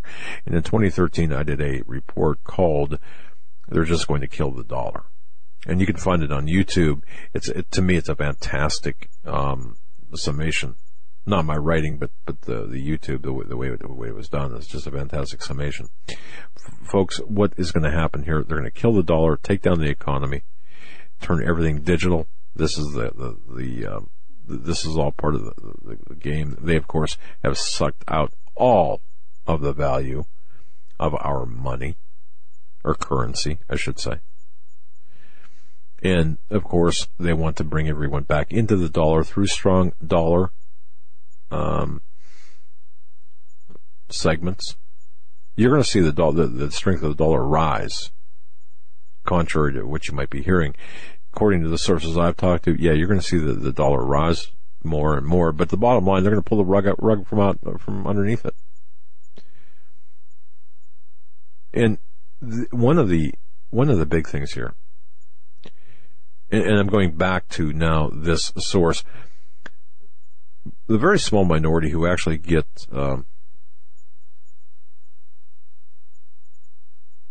well, it's not going to be, people are not going to be able to really keep their assets in cash. The war in cash by global governments is now in high gear. Countries really are attacking cash in hand. What they're doing is they're limiting amount of people, or limiting amount of money that people can withdraw from banks. We've seen this already. I just want to say one other thing too about the war on cash and about the elimination of a $100 bill, for example. One of the big aspects of taking the $100 bill out of circulation is, obviously, if they take the $100 bill, US dollar, out of circulation, what's the next bill? It's a 50. It takes twice as many 50s to make $100. The weight, in order to smuggle, we'll say, money out of the country, or to smuggle it anywhere, and the bulk is twice that of a $100 bill. So you've got to think a little bit differently than just the bill itself. You've got to think about the weight, the bulk, and the fact that you can't really secrete it away as easily as you could with a $100 bill. And in part, that's why they got rid of the $500 bill. But that's another program. But what about the people who do have cash and are keeping money in the bank? We will be hit by negative interest rates, 0 or negative interest rates. Now, when that happens, you're going to see bank runs because no one is going to pay to keep their money in a bank, especially if you don't have that much money to keep in a bank. And especially if you do, because you're screwed either way. Depositors are going to be forced to invest in government bonds to finance our growing budget deficit. And people say to me all the time, I don't understand about bonds. What are bonds? You don't really have to understand much about this. It doesn't take a lot, really. As government borrowings grow exponentially, bonds are going to collapse in value, eventually become worthless. All currencies basically are going to collapse under the weight of money printing and credit expansion. And you know what? The US dollar, the euro, and most other currencies will reach their intrinsic value of what? 0. They're not worth anything.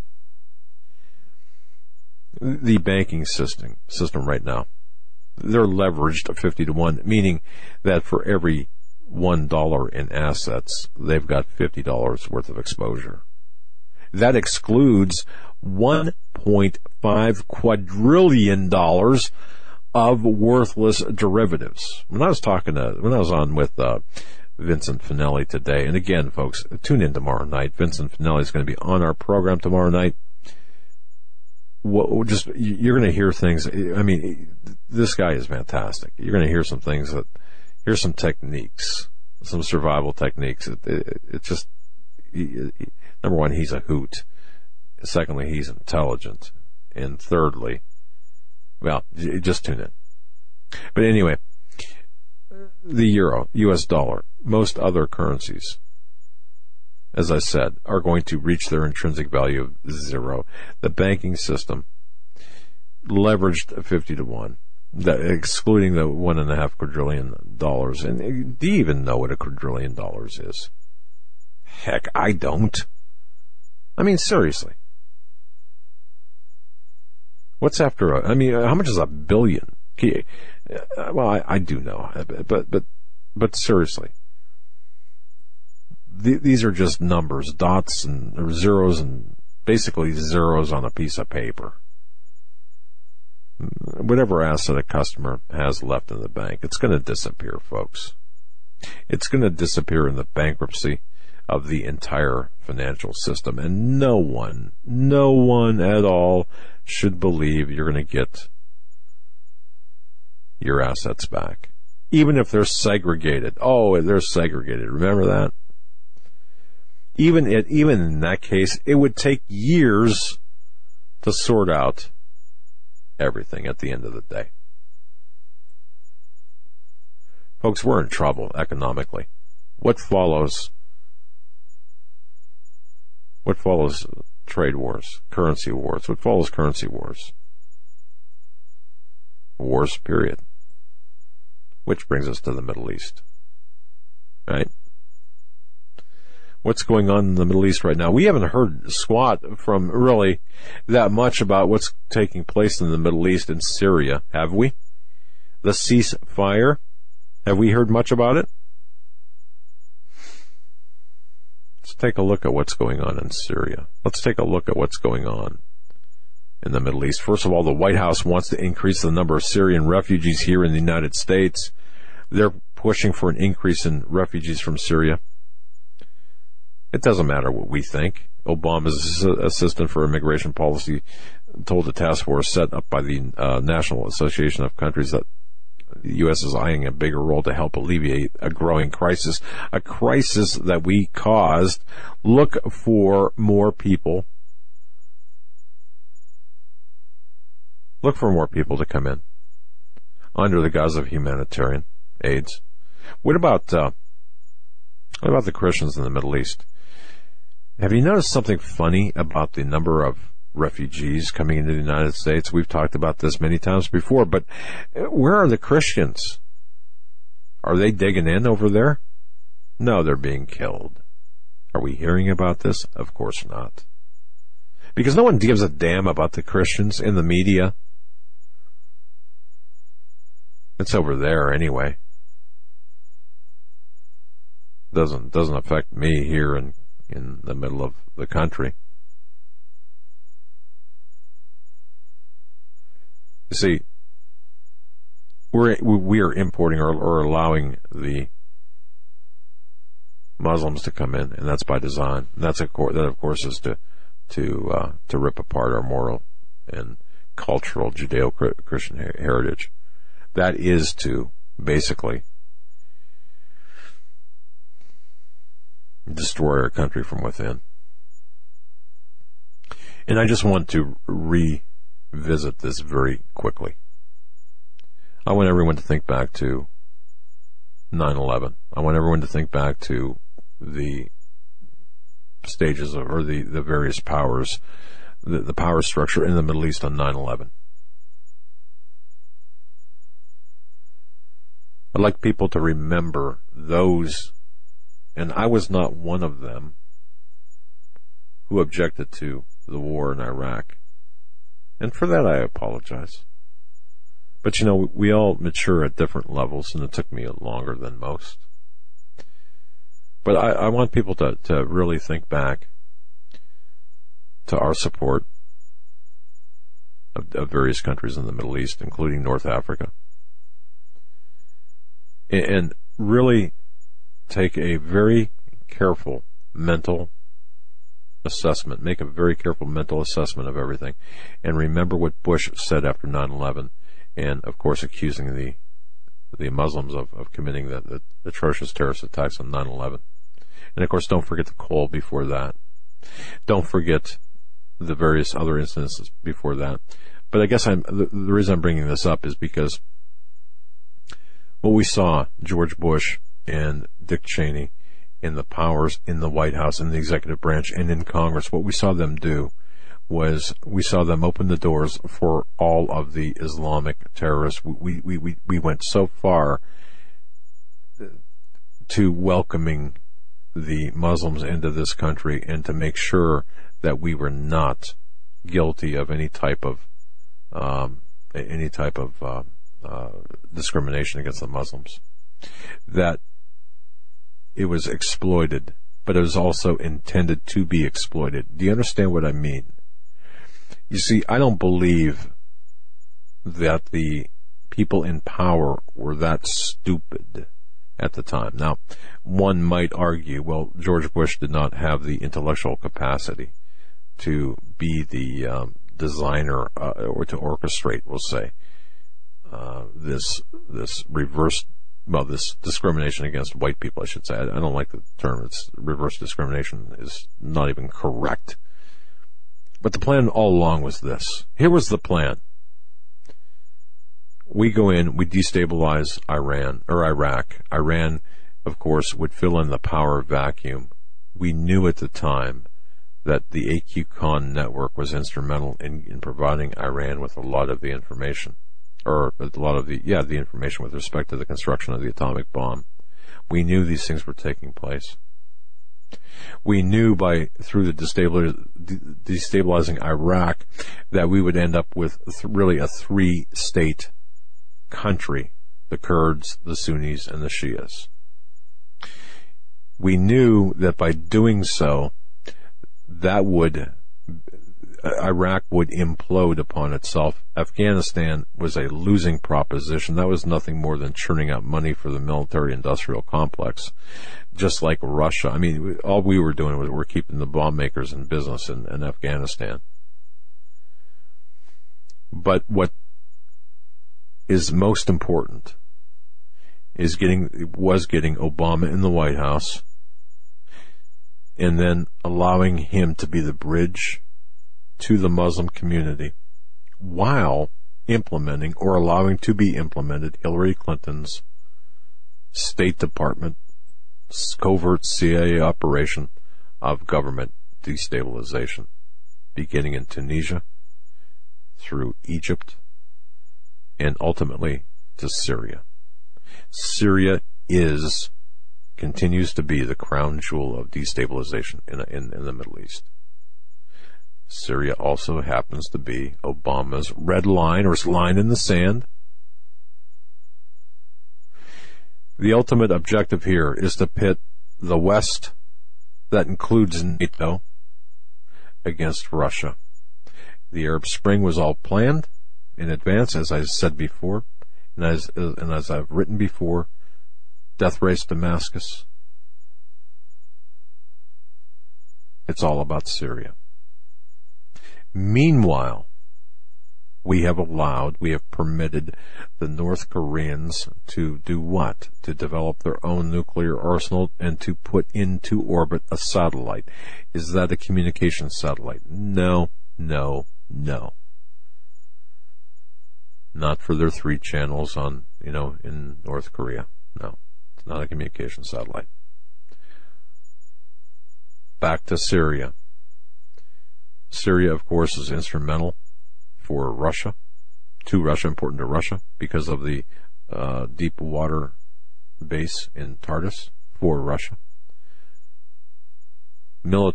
Of strategic military importance for Russia.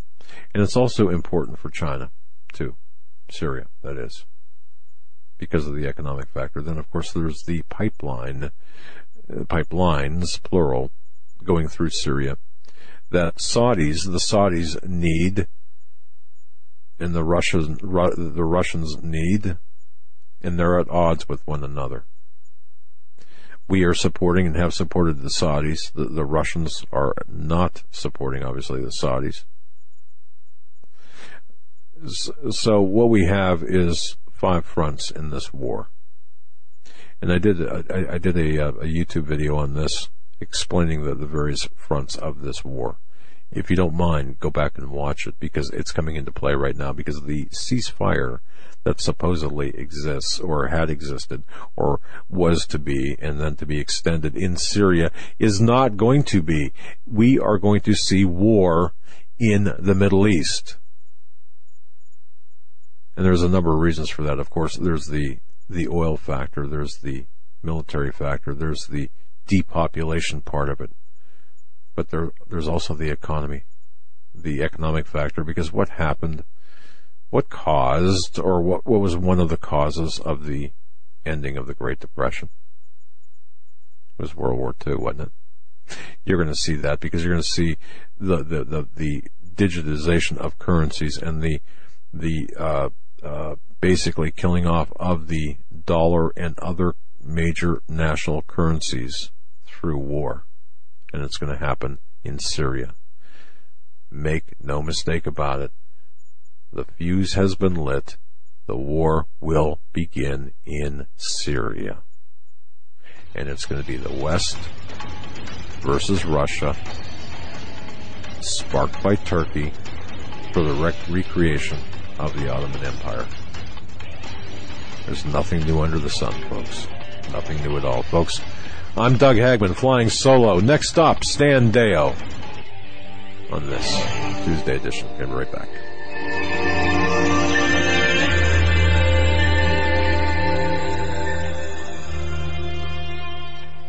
This is the Global Star Radio Network.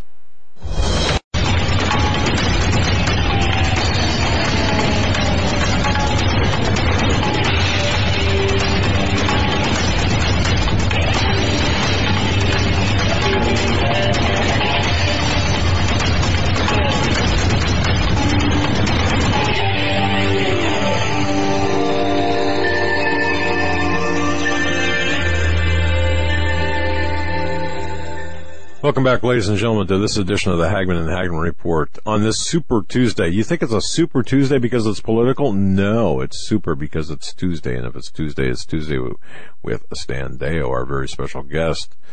Before I get back to Stan, I want to mention, folks, saddle for battle, because I do have a feeling. Now, Eric, did I coin that phrase? Thank you. I coined that phrase, saddle for battle. I own that phrase, or at least I claim to own it. No.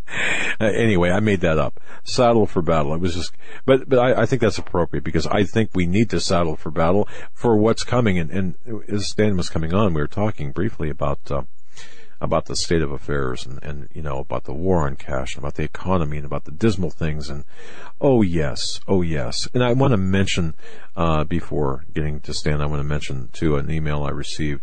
God bless you. Nancy D. She writes, how about living in a nursing home that has not made any preparations at all and don't intend to? When we were talking earlier about the elderly and the infirm being alone and listening to news and being, but she writes, I know God's going to take good care of me. And even if it's at a FEMA camp or a place of not her choosing, or God uses people in miraculous and important ways. I mean, look at Dietrich Bonhoeffer, and look at others, both in the recent past and the long-term past. So, Nancy D., thank you so much for your email. Know that our prayers are with you and with everyone who feels alone or are alone, and know that you're in our prayers. But one of my favorite people, Stan Deyo from StanDeyo.com, he and his wife Holly Deyo, great people. Holly Deyo, author of Dare to Prepare. What a great book.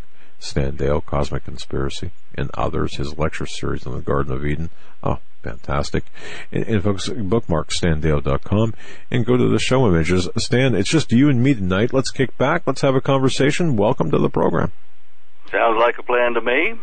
Fireside chat, as it were. It's a little bit chilly here. I suppose it's chilly there. Yep, we have a fire going. And Yeah.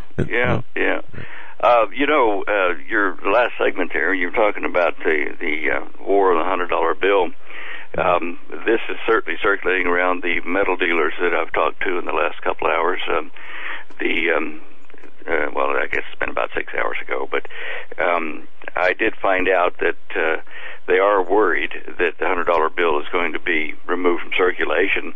No one seems to know what the administration is going to do if they do it. Like, do you have to turn your $100 bills in and get 20s, or is there going to be a penalty on it if you don't do it by a certain date or something? I don't know. But for people, those of us that are prepped, and we've advised a lot of people about that. You were supposed to take your assets, put some in cash, some in gold, some in silver, some in lead, some in food. Divide up things, right?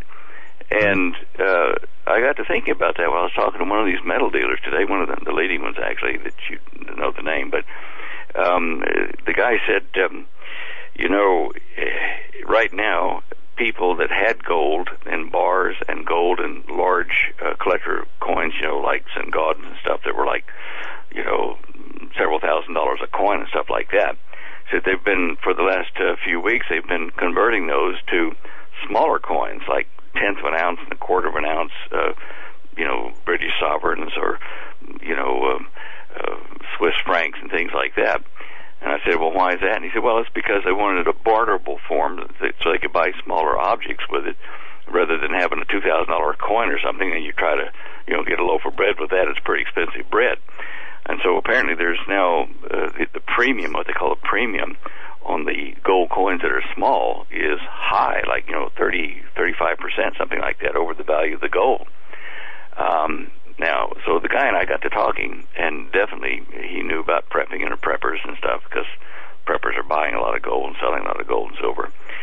And I said, well, okay, what do we do with the, the $100 bills and stuff? Do we just go turn those in and get some new stuff, or abandon our bank accounts? He said, I don't know. He said, if they outlaw cash, which is where they're going, they're saying they're trying to get rid of criminals and drug traffic and stuff like that. We're going to have to go to gold and silver, but the powers that be know that we are. And so how are they going to block traffic, black market traffic or whatever in metals? He says, who knows what law they can write? I mean, the administration can make any law they want at the rate they're going and say that, you can possess gold and silver, but you can't trade in it. If you're trading, they might make a law that says, $5,000 fine and, 6 months in jail if you're caught trading in, silver metals or gold metals, coins or bars or whatever. So what do you do? So you've got cash that's going to disappear, bank accounts that are going to be, either shut down or revalued to lower amounts. You've got, some people got gold bars, gold coins. Well, okay, if you can't trade them, they're useless. And silver, you can't trade the coins and the bars, useless. So you get down to the bottom line again, which is you don't want all those mediums of exchange. You want the things they would buy, like food, water, shelter, medicine, that kind of stuff, rent. And so it's a time where people ought to be, looking at prepaying what service utilities they can, gas and electricity and water, and then maybe prepaying rent or mortgage of a month or two ahead of time gives you that much time to cushion to readjust to what's coming. And I suspect this year we're going to see some really big changes in the world economy, Doug. I mean, this guy and I, it was a depressing talk when I, was talking to him, because it's like the Bible says, and the rich shall throw their gold and silver into the street as cankered and rotten, useless. And so it will be. If they pass this legislation, you won't be able to trade in these things. It's not like it wasn't done back in, the early 70s. I mean, it's been done before, in 1935 or whatever. So I'm just, I guess Holly's book, the Dare to Prepare book, and books that, suggest what you should buy in as supplies, is the real way to save what resources you've got. And even that's going to be a burden, because you can't buy enough for, like a year or something like that and put it on your back and march off somewhere. You got to have a way to get it there. Right. So it's just, boy, I tell you what, it's tying my mind in a knot this evening. Yeah, mine too, and especially when the old argument was doing away with the almost worthless copper-colored penny. Okay, I mean, remember when we were talking about getting rid of that? Now we're talking, now we're going on the other end of the ladder and talking about doing away with the $100 bill, and there are claims, and I don't know. I doubt these claims where supposedly the $100 bills they play little role in the functioning of the legitimate economy, yet a crucial role in the underground economy. Do you believe that, or do you think that's just a handy excuse? That the $100 bills are being used like with criminal enterprises, drugs and that kind of stuff? Yeah, Peter Sands from the Kentucky School of Government is quoted in the LA Times as saying, high-value notes, and that would mean $100 bills at this point, play, and I'm quoting now, play little role in the functioning of the legitimate economy, yet they play a crucial role in the underground economy, saying that we don't need $100 bills, To me, well, that's a very convenient excuse by a Keynesian economist, I believe. So. Yeah. Well, I guess if you look at it and go out into the marketplace, the restaurants and grocery stores and stuff, and you pull out a $100 bill. I mean, how many people do that these days? That's true. Who has change for it? I mean, everything is plastic, and I mean, we try to take cash with us when we go to a restaurant nowadays because of the likelihood of our credit card information being stolen somewhere between our table and the back room there, by the staff in a restaurant. Sure. It's happened before actually to us, and so we've gotten wiser. Even though we're part of that LifeLock, you can't cover everything, and so we've as I say, we make that decision. But if you go to do something like that, you don't want to go with a $100 bill these days because it singles you out. You're unusual for carrying that kind of stuff around.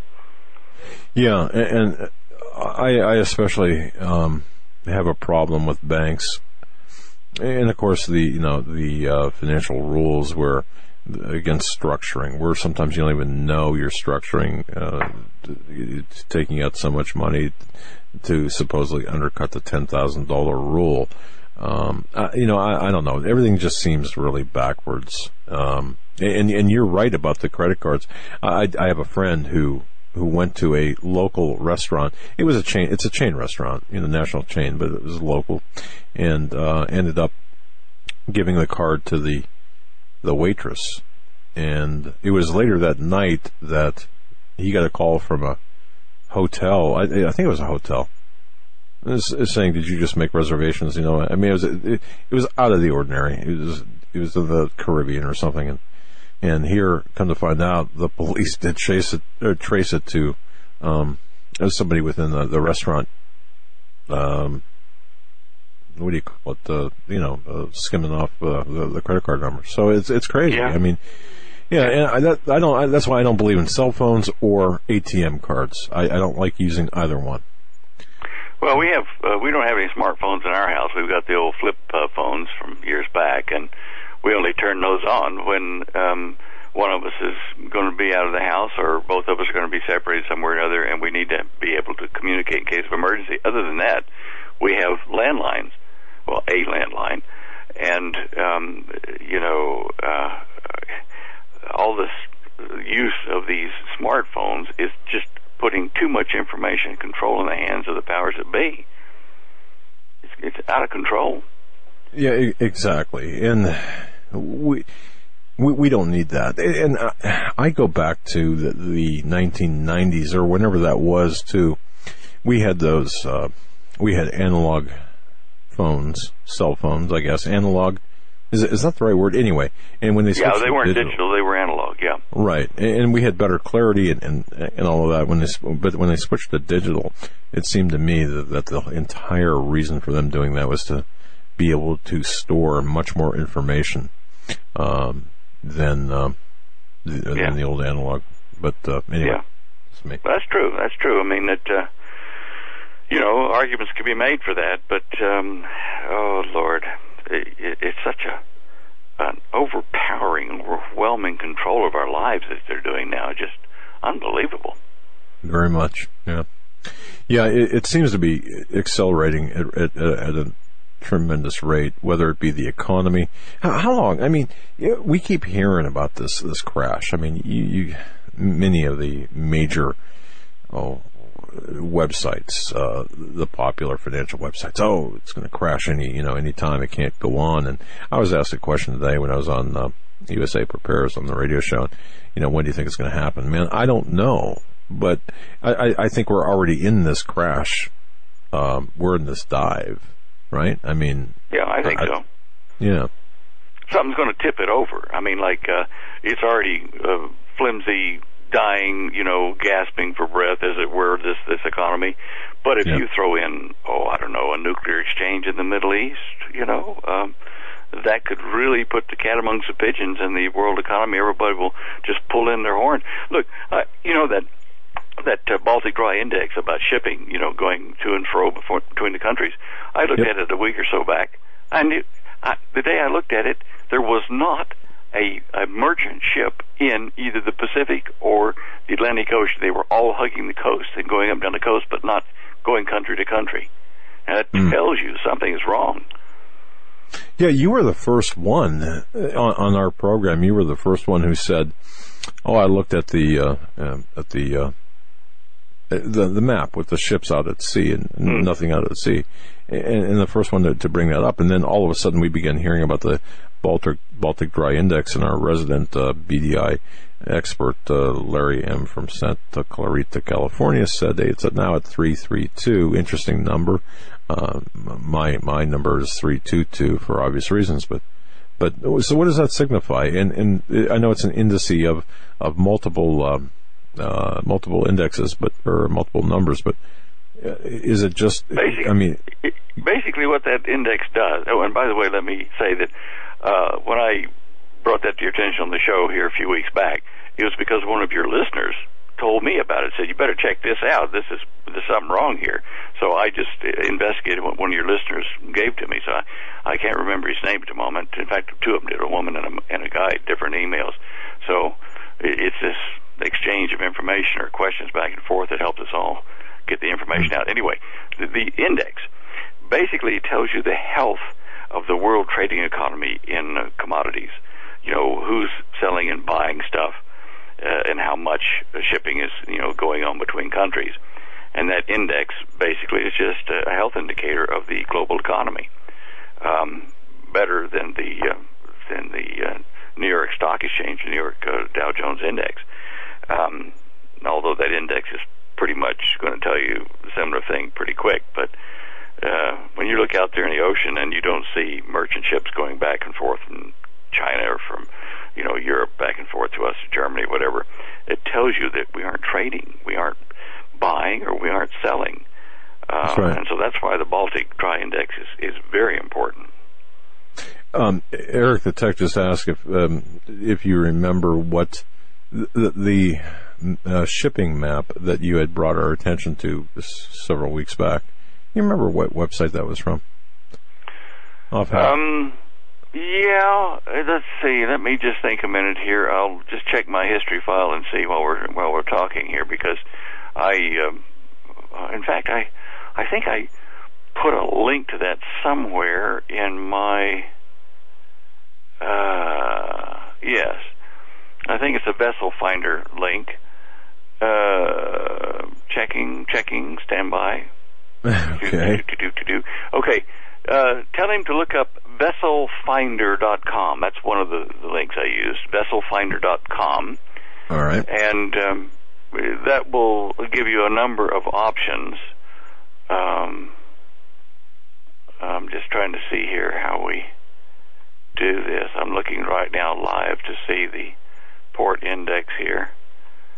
Live ship tracking, cargo ship tracking. We're going to cargo ships now. Okay, I don't want those by ship. Anyway, go to Vessel Finder. That's the first one. And when you get there'll be a big map come up with little arrows and dots showing where everybody is. And at the moment, I see not a lot of ships in the Pacific at all. Wow, that's... All right. There's some in coming out of the Mediterranean, out through the Gibraltar region, headed toward New York, it looks like. But, well, half of them are going back. They went out into the Canary Islands area or somewhere and turned around and went back. But anyway, you can go in there and you click on those things to tell the ship name, what the tonnage is, what the draft, and, who owns it and that kind of stuff. But even now, as we're on the air here, there's just not a lot of ships in between countries. They're hugging the coast, and I can only think that it's because their owners are knowing that situations worldwide are such that they don't want their ships out at sea when stuff hits the fan. Look, I'm telling you, I'm holding my breath over that Middle East situation. It is so pregnant with disaster. It's going to happen any tick of the clock, and it won't wait for Monday morning type stuff. It'll just happen when it happens. You know, that really, the entire situation in the Middle East is of grave concern to me. And the more I study this, Stan, the more I really see, at least in my view, how this was orchestrated from really day one. I mean, you go back right after 9/11 to Iraq. Well, you can even go back to the first Desert Storm or the first Desert War, and forward from there. And you look at Arab Spring. It was really not about democracy, bringing democracy. It was about the to me anyway, taking down leaders and reformatting the power structure of the Middle East. That's how it was to me. And I look at it, where are we at now? I mean, what have we done? Really, what have we done? And I'm saying, what have we done? My goodness, at this point, what have we done? And I believe you're right. I do. Okay, tell Eric another thing, another site here too. I just found it. I found my notes. Is marinetraffic.com. Oh, that's right. That was the one, I think. Marine traffic. Yes. Yeah. Now that one shows a lot more detail of the traffic we're talking about, and it looks as though most of them are hugging the coast. I don't see a lot of them in transit. Between Europe and us from North Africa, there are some about halfway out into the ocean there. And but that's the one that you want. That's the good one, marinetraffic.com. It lets you break it up by tankers and cargo vessels and passenger vessels and things like that, which really gives you a better idea about what's going on. All right. Fantastic. All right, if I can slip a little news in here, we do have on our internal monitors going. Apparently we're waiting for not we, but the world is waiting for some sort of press conference from Donald Trump at campaign headquarters. Vermont's the winner, and Sanders is the winner in Vermont on the Democratic side. Trump in Alabama. This being Super Tuesday, Clinton in Alabama over Sanders. So it looks like a Trump versus Clinton situation forming up. Not that should surprise anyone. Stan, I just thought I should throw that out there. Yeah, well, they're saying that he's projected to win Alabama, Georgia, Massachusetts, Tennessee, but at the moment that's the hot news story. So, you got to wonder if Romney is going to come in, to support the. Say again. Oh, is it too late? He can't come in. I'm just getting an update here. Vermont, he's got as well. Okay, well, I don't know what the filing date limit is for running for president, but Romney apparently had said something about if needed, he would come in to help the Republican Party if Trump was the only option. So, who knows? Do you think? I mean, Stan, let me ask this question: Do you think? I guess I'll just ask this question, and then you can reformat it the way you see fit. Do you think Trump is going to be? Is Trump going to be the Republican nominee for president? Boy, with all the opposition he's getting, they don't seem like they want to support him.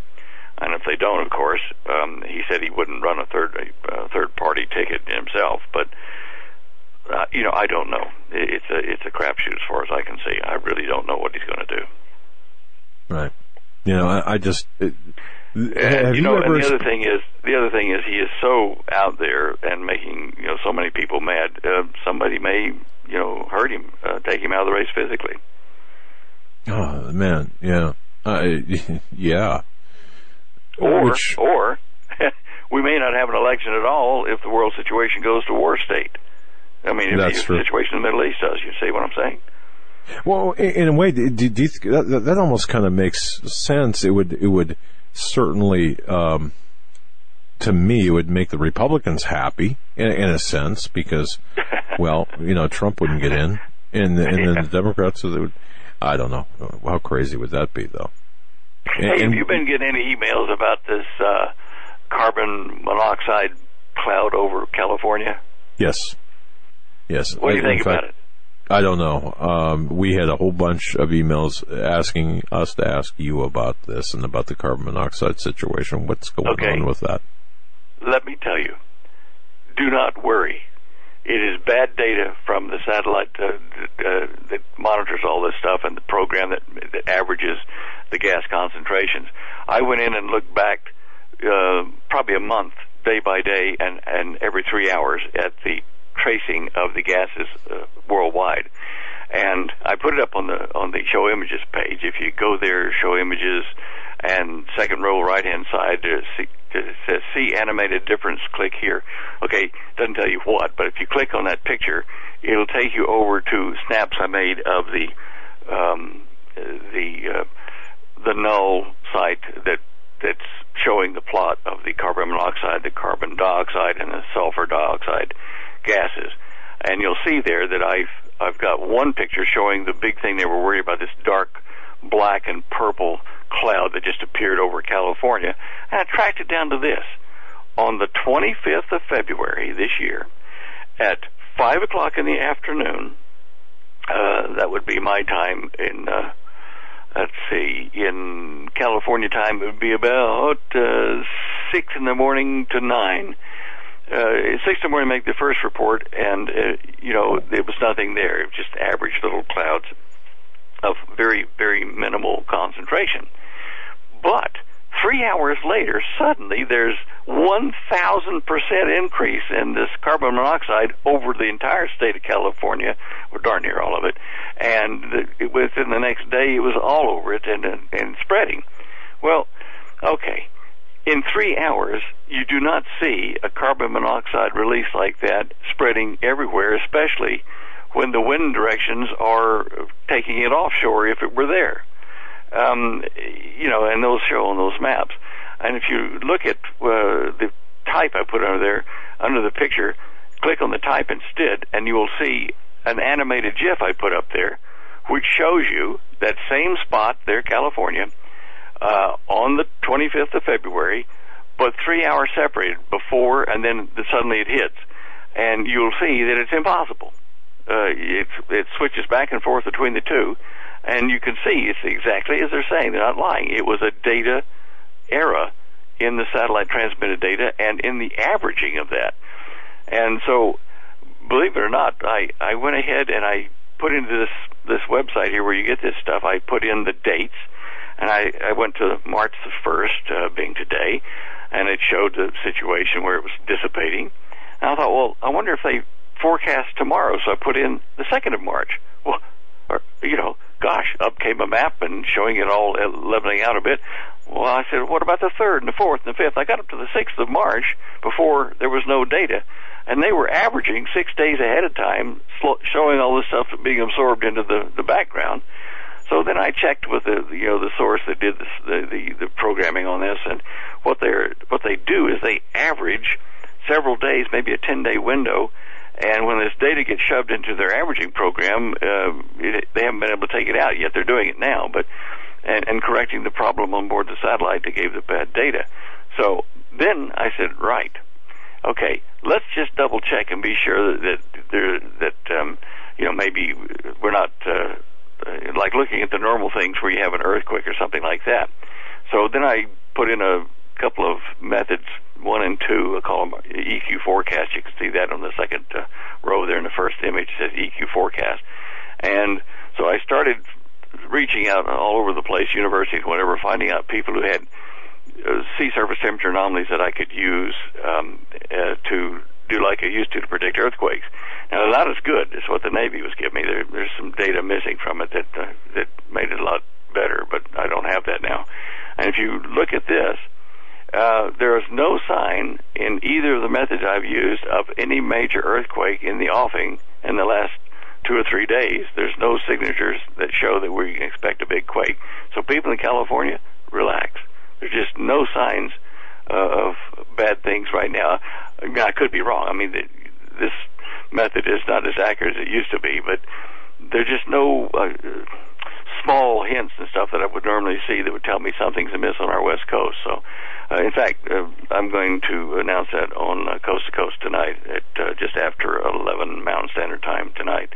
They asked me to get on there and discuss that. But oh wow, you're going to Coast. Okay. Are you going to be on the news segment, or are you going to be on for? Yeah, it'd be the news or the 2-minute quickie that you go on with George and I mean, there's not a whole program to do about it. It's just a matter of what research I did on what I did find, so people can relax about that. So who messed up the data then? I mean, or was it? I mean, basically what you're saying about the carbon monoxide. Now going back to that, it was a mistake, or it was a incorrect reading, or mean, who messed it up? Yeah, if you go back and you take the plots of data, something that massive, 1,000%, right. Increase in 3 hours and spread all over the state. I mean, people be gasping and grabbing their throats and falling down dead from that much stuff dumping into the atmosphere, that quick. It just did not happen. It was bad data, and it hit not only carbon monoxide, the carbon dioxide figures were off, the sulfur dioxide figures were off. It just, all that got hit by that satellite problem. Gotcha. All right. Well, that's okay. That makes a difference then. Yeah. Anyway, people can relax for the moment, I think. All right. That's good. I think. Well, that's one less. We can tick that off. Scratch through that. We've got a whole legal sheet of problems that we're worried about. We can scratch that one off for the moment. Okay, that's good. Yeah, the GOES 5 satellite, I think, was the one that they were pulling it from. Maybe the MODIS, but look, it's a matter of people looking at that and not checking with the source of the data and the company that's doing it or the government department's doing it and seeing what their official explanation is. But from a technical point, it's just, you can look at it and say, no, wrong. That's just absolutely bad data, so don't worry. That's the main thing. I'm not getting after anybody. I'm just saying, don't worry. Be happy, man. Be happy. Yeah, remember that song, Don't Worry, Be Happy? Oh, I do, man. Yeah, the Jamaican guy, he's so cool. Be happy. It was that 85 maybe, or 86 or something like that. Yeah. Wow. Yeah. All right. Yeah, it was fun. Oh, wow. All right. Hey, this guy, Qasem Soleimani. Yes. On my show images page, I've got 2 recent images. We found one from the 22nd of January, one from the about 26th of February, about 4 or 5 days ago. So they say. But he, in both photographs that I checked, he's holding his hands together. One is sitting down with his hands over his knee, holding his right hand with his left hand, with some prayer beads in it. And in the 22nd of January one, which you can see on that show image page, he's got his right hand gripping his left hand, holding it together with a big coat over him. I couldn't see any head wounds that were obvious, but it looks like, he's coming back into the political scene there and directing some operations, so they say, in northern Iraq near Tikrit, where Saddam Hussein was born.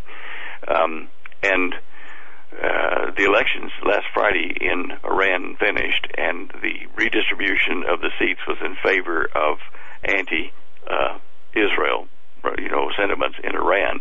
And of course, Soleimani is one of the leaders of that, and the Speaker of the Parliament there was reelected to his position to strengthen all the anti-Israelite people in Iran. So they've got the ticket. Go ahead and exercise against Israel. So things are definitely getting hot over there. What do you think of? Well, I'm not even sure I know what question to ask you, but what would be the spark? Would it be Russia, Turkey, Russia? I mean, is that what we're looking at? Something with Russia and Turkey, or would it be something? Yeah, I mean, it could be anything. But your best guess right now, would it be Turkey shooting down another Russian jet, or vice versa, or What would start the ball rolling, in your view? Somebody sneezing wrong, probably. I mean, boy, there's so many potentials over there. It'll probably something none of us expected. Looking at the Saudi movements, Prince Salman, of course, has formed this confederation of 350,000 troops that are on the ground somewhere there in the Middle East at the moment, heading for Syria probably. And that is a multinational, multi-Arabic nation group forming this big army. With them on the ground, then the situation between the Shiites and the Sunni Muslims, which they're at odds with each other across the whole Middle East, it might be some religious thing that, the killing of some more clerics on either side that might spark the Arab escalation of war between themselves.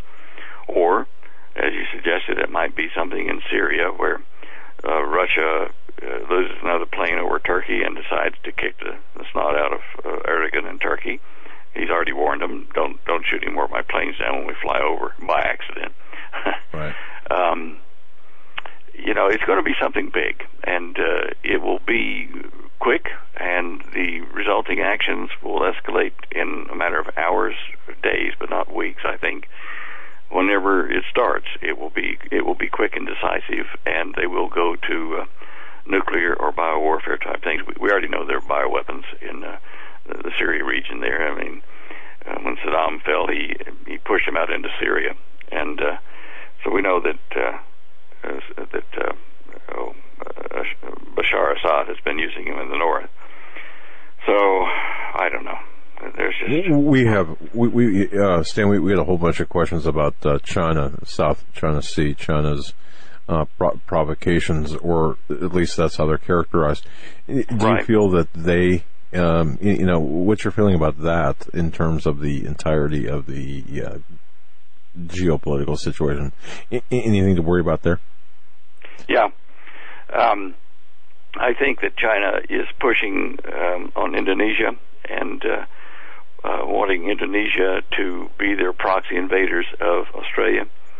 The creation of those artificial islands there in the South China Seas are definitely strategic, and perhaps they will become tactical spots as well. But strategically, they're setting up to move in and control the South Pacific and force the United States back home. There may be a recall from the White House getting our support for the South Pacific back. There may be an attack, but we know from my son being in the Australian Army there that he's out now, but they were being trained for an Indonesian invasion of Australia, and it wasn't an idle threat. What he did find, my son find as unusual, was that they were in one room on the base up there in Queensland being trained on the ways they should defeat an invading Indonesian/Chinese invasion of Australia.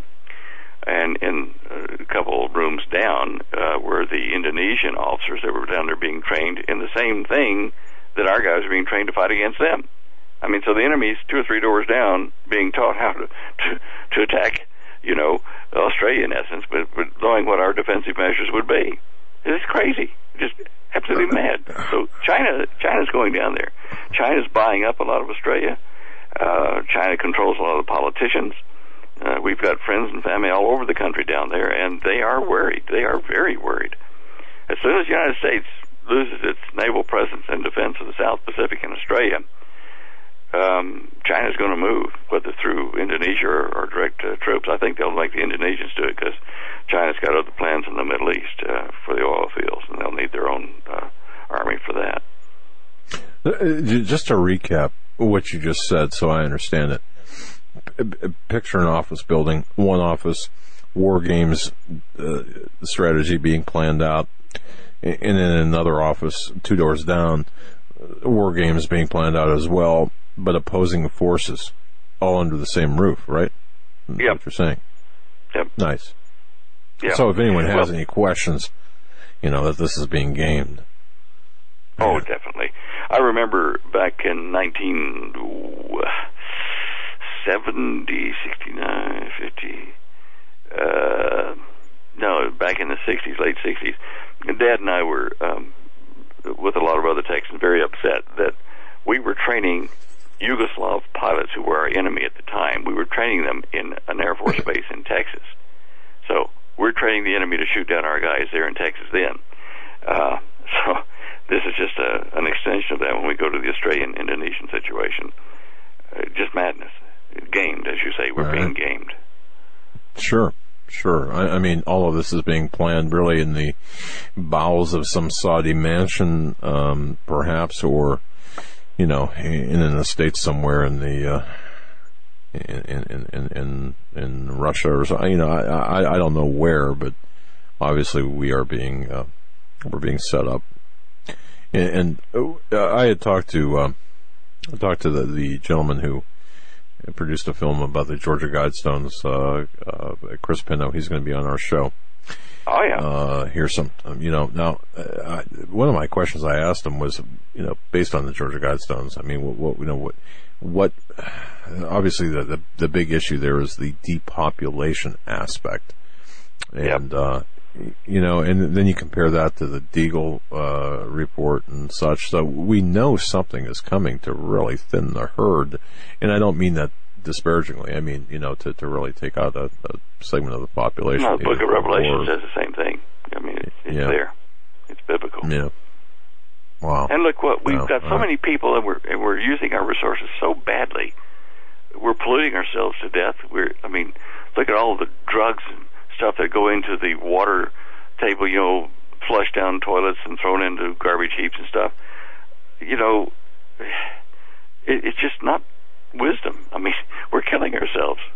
In fact, we're probably dead in the long term anyway. But well, you know, I've got a lot of emails from people too wondering why, and this is a recurrent question. You know, for example, about Fukushima, and we've talked about this. You know, you and I, and on this show. Is it too late to do anything at all? And why isn't anyone trying to do stuff to stop the radiation from Fukushima?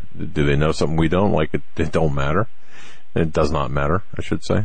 But yeah, no, I agree. You know, it does seem to be a symptom of that. The powers that be, you know, they've pretty much taken care of themselves, and continued some government and humanity underground somewhere. Who knows? He may be off the planet. Who knows? But there's going to be a culling of the herd, just like you said. It's coming. Yeah. And you know, Stan, forgive my geographical problems here, but you being in Colorado, you've been to the Denver airport quite a bit, right? Yep. Yep. Okay. You know, that's always bothered me since it was rebuilt back in, 20 some years ago. Why there? And of course, you know, what's going on underneath it, why the murals, why the symbology. But I guess we know the answers to that. But it's just, everything seems to be right in front of, right in our faces that, you know, and no one, well, no, I shouldn't say no one, but few people really can see the big picture or see it for what it is. It's always, well, you know, they got to put something up there, and don't make too much about it, and so on. So, but you know, thank goodness for people like yourself who are out there paying attention to very important things. So this is good. Yeah. So anyway, yeah, you know, I can't believe we've only got like 12 minutes left of our time together tonight. It's just gone quickly. In the remaining 10, 12 minutes we got. Yeah. What would you like to? One thing I wanted, just a small, quick thing. We can go into whatever people are writing in to ask about. But in Egypt, there's a member of parliament there called. His name is Okasha, and the article I found in the news today said he was a self-described expert on Freemasonry and American Zionist conspiracies in Egypt, and he said that the Israeli ambassador actually asked him to help Israel find the biblical Solomon's Temple. Can you believe that? Say that again? Did I hear you right? What? Yeah. He asked him to find the biblical Solomon's Temple. He asked a member of parliament, the Israeli ambassador asked this guy Okasha, you know, to help Israel find the Solomon's Temple. Now, whether that means that Solomon's Temple is, I don't know, they think it might be in Egypt territory or what, I don't know. But why would you ask the Egyptians? I mean, I know there's some trade and some friendly goings on with gas and stuff between Israel and Egypt, but why would they ask them to help them find Solomon's Temple? I mean, it's as far as I can see, Solomon's Temple is buried under a bunch of rubble on the south side of the Temple Mount, outside the wall there, down at the base of it. But it's just a pile of rubble buried with dirt and other stuff over the top of it. But anyway, I just thought it was odd that the ambassador from Israel, it's Chaim Koren's his name, would ask this guy over dinner, let's find the Temple of Solomon. So maybe that's so that they could, in Israel, they could build, saying, here's Solomon's Temple, we can rebuild on that spot. And if it's not on the Temple Mountain, it's outside on that little mound there on the south side, then that would be a place they could build without raising the ire of the Muslims there. It would be on the wall of the Temple Mount, where underneath is where Solomon's stables were, and I'm sure that they'd get upset, though, for one reason or another, if Israel's digging outside that area, down underneath, where the Arabs have already been down underneath that area and complaining they don't want the Israelis involved in it. But what a nightmare. But anyway, I just thought it was odd that an Egyptian member of parliament would ask the Israeli ambassador to help him, or the Israeli ambassador would ask him to help him find it. Certainly interesting implications from that now and in the future, I guess. Yeah. I was thinking of something else I was going to share. Oh, remember when we were talking before the show about trees and forests, and you were saying that Vince had said something about the forests were sick? Yes. Holly and I walked outside to look at the orchard. We normally don't look at it until the season starts in spring. And we found that we had lost, I think, everyone, maybe except for 2 trees of our orchard, were split with either a borer worm or some other strange malady. But first time in 10 years we walked out there, and they had 3-foot tall splits from the bottom of the trunk right up into the trees. Killed them. I mean, we've lost nearly all except 2, I think, and those may go, of our trees due to some strange malady that split them right up the bark and into the limbs and everything. Just like lightning had struck it, if you can believe it, but it wasn't. My goodness. Just a terrible thing to see. All that work we put into it just gone. Wow. In one season. In one season. That quickly. Yeah.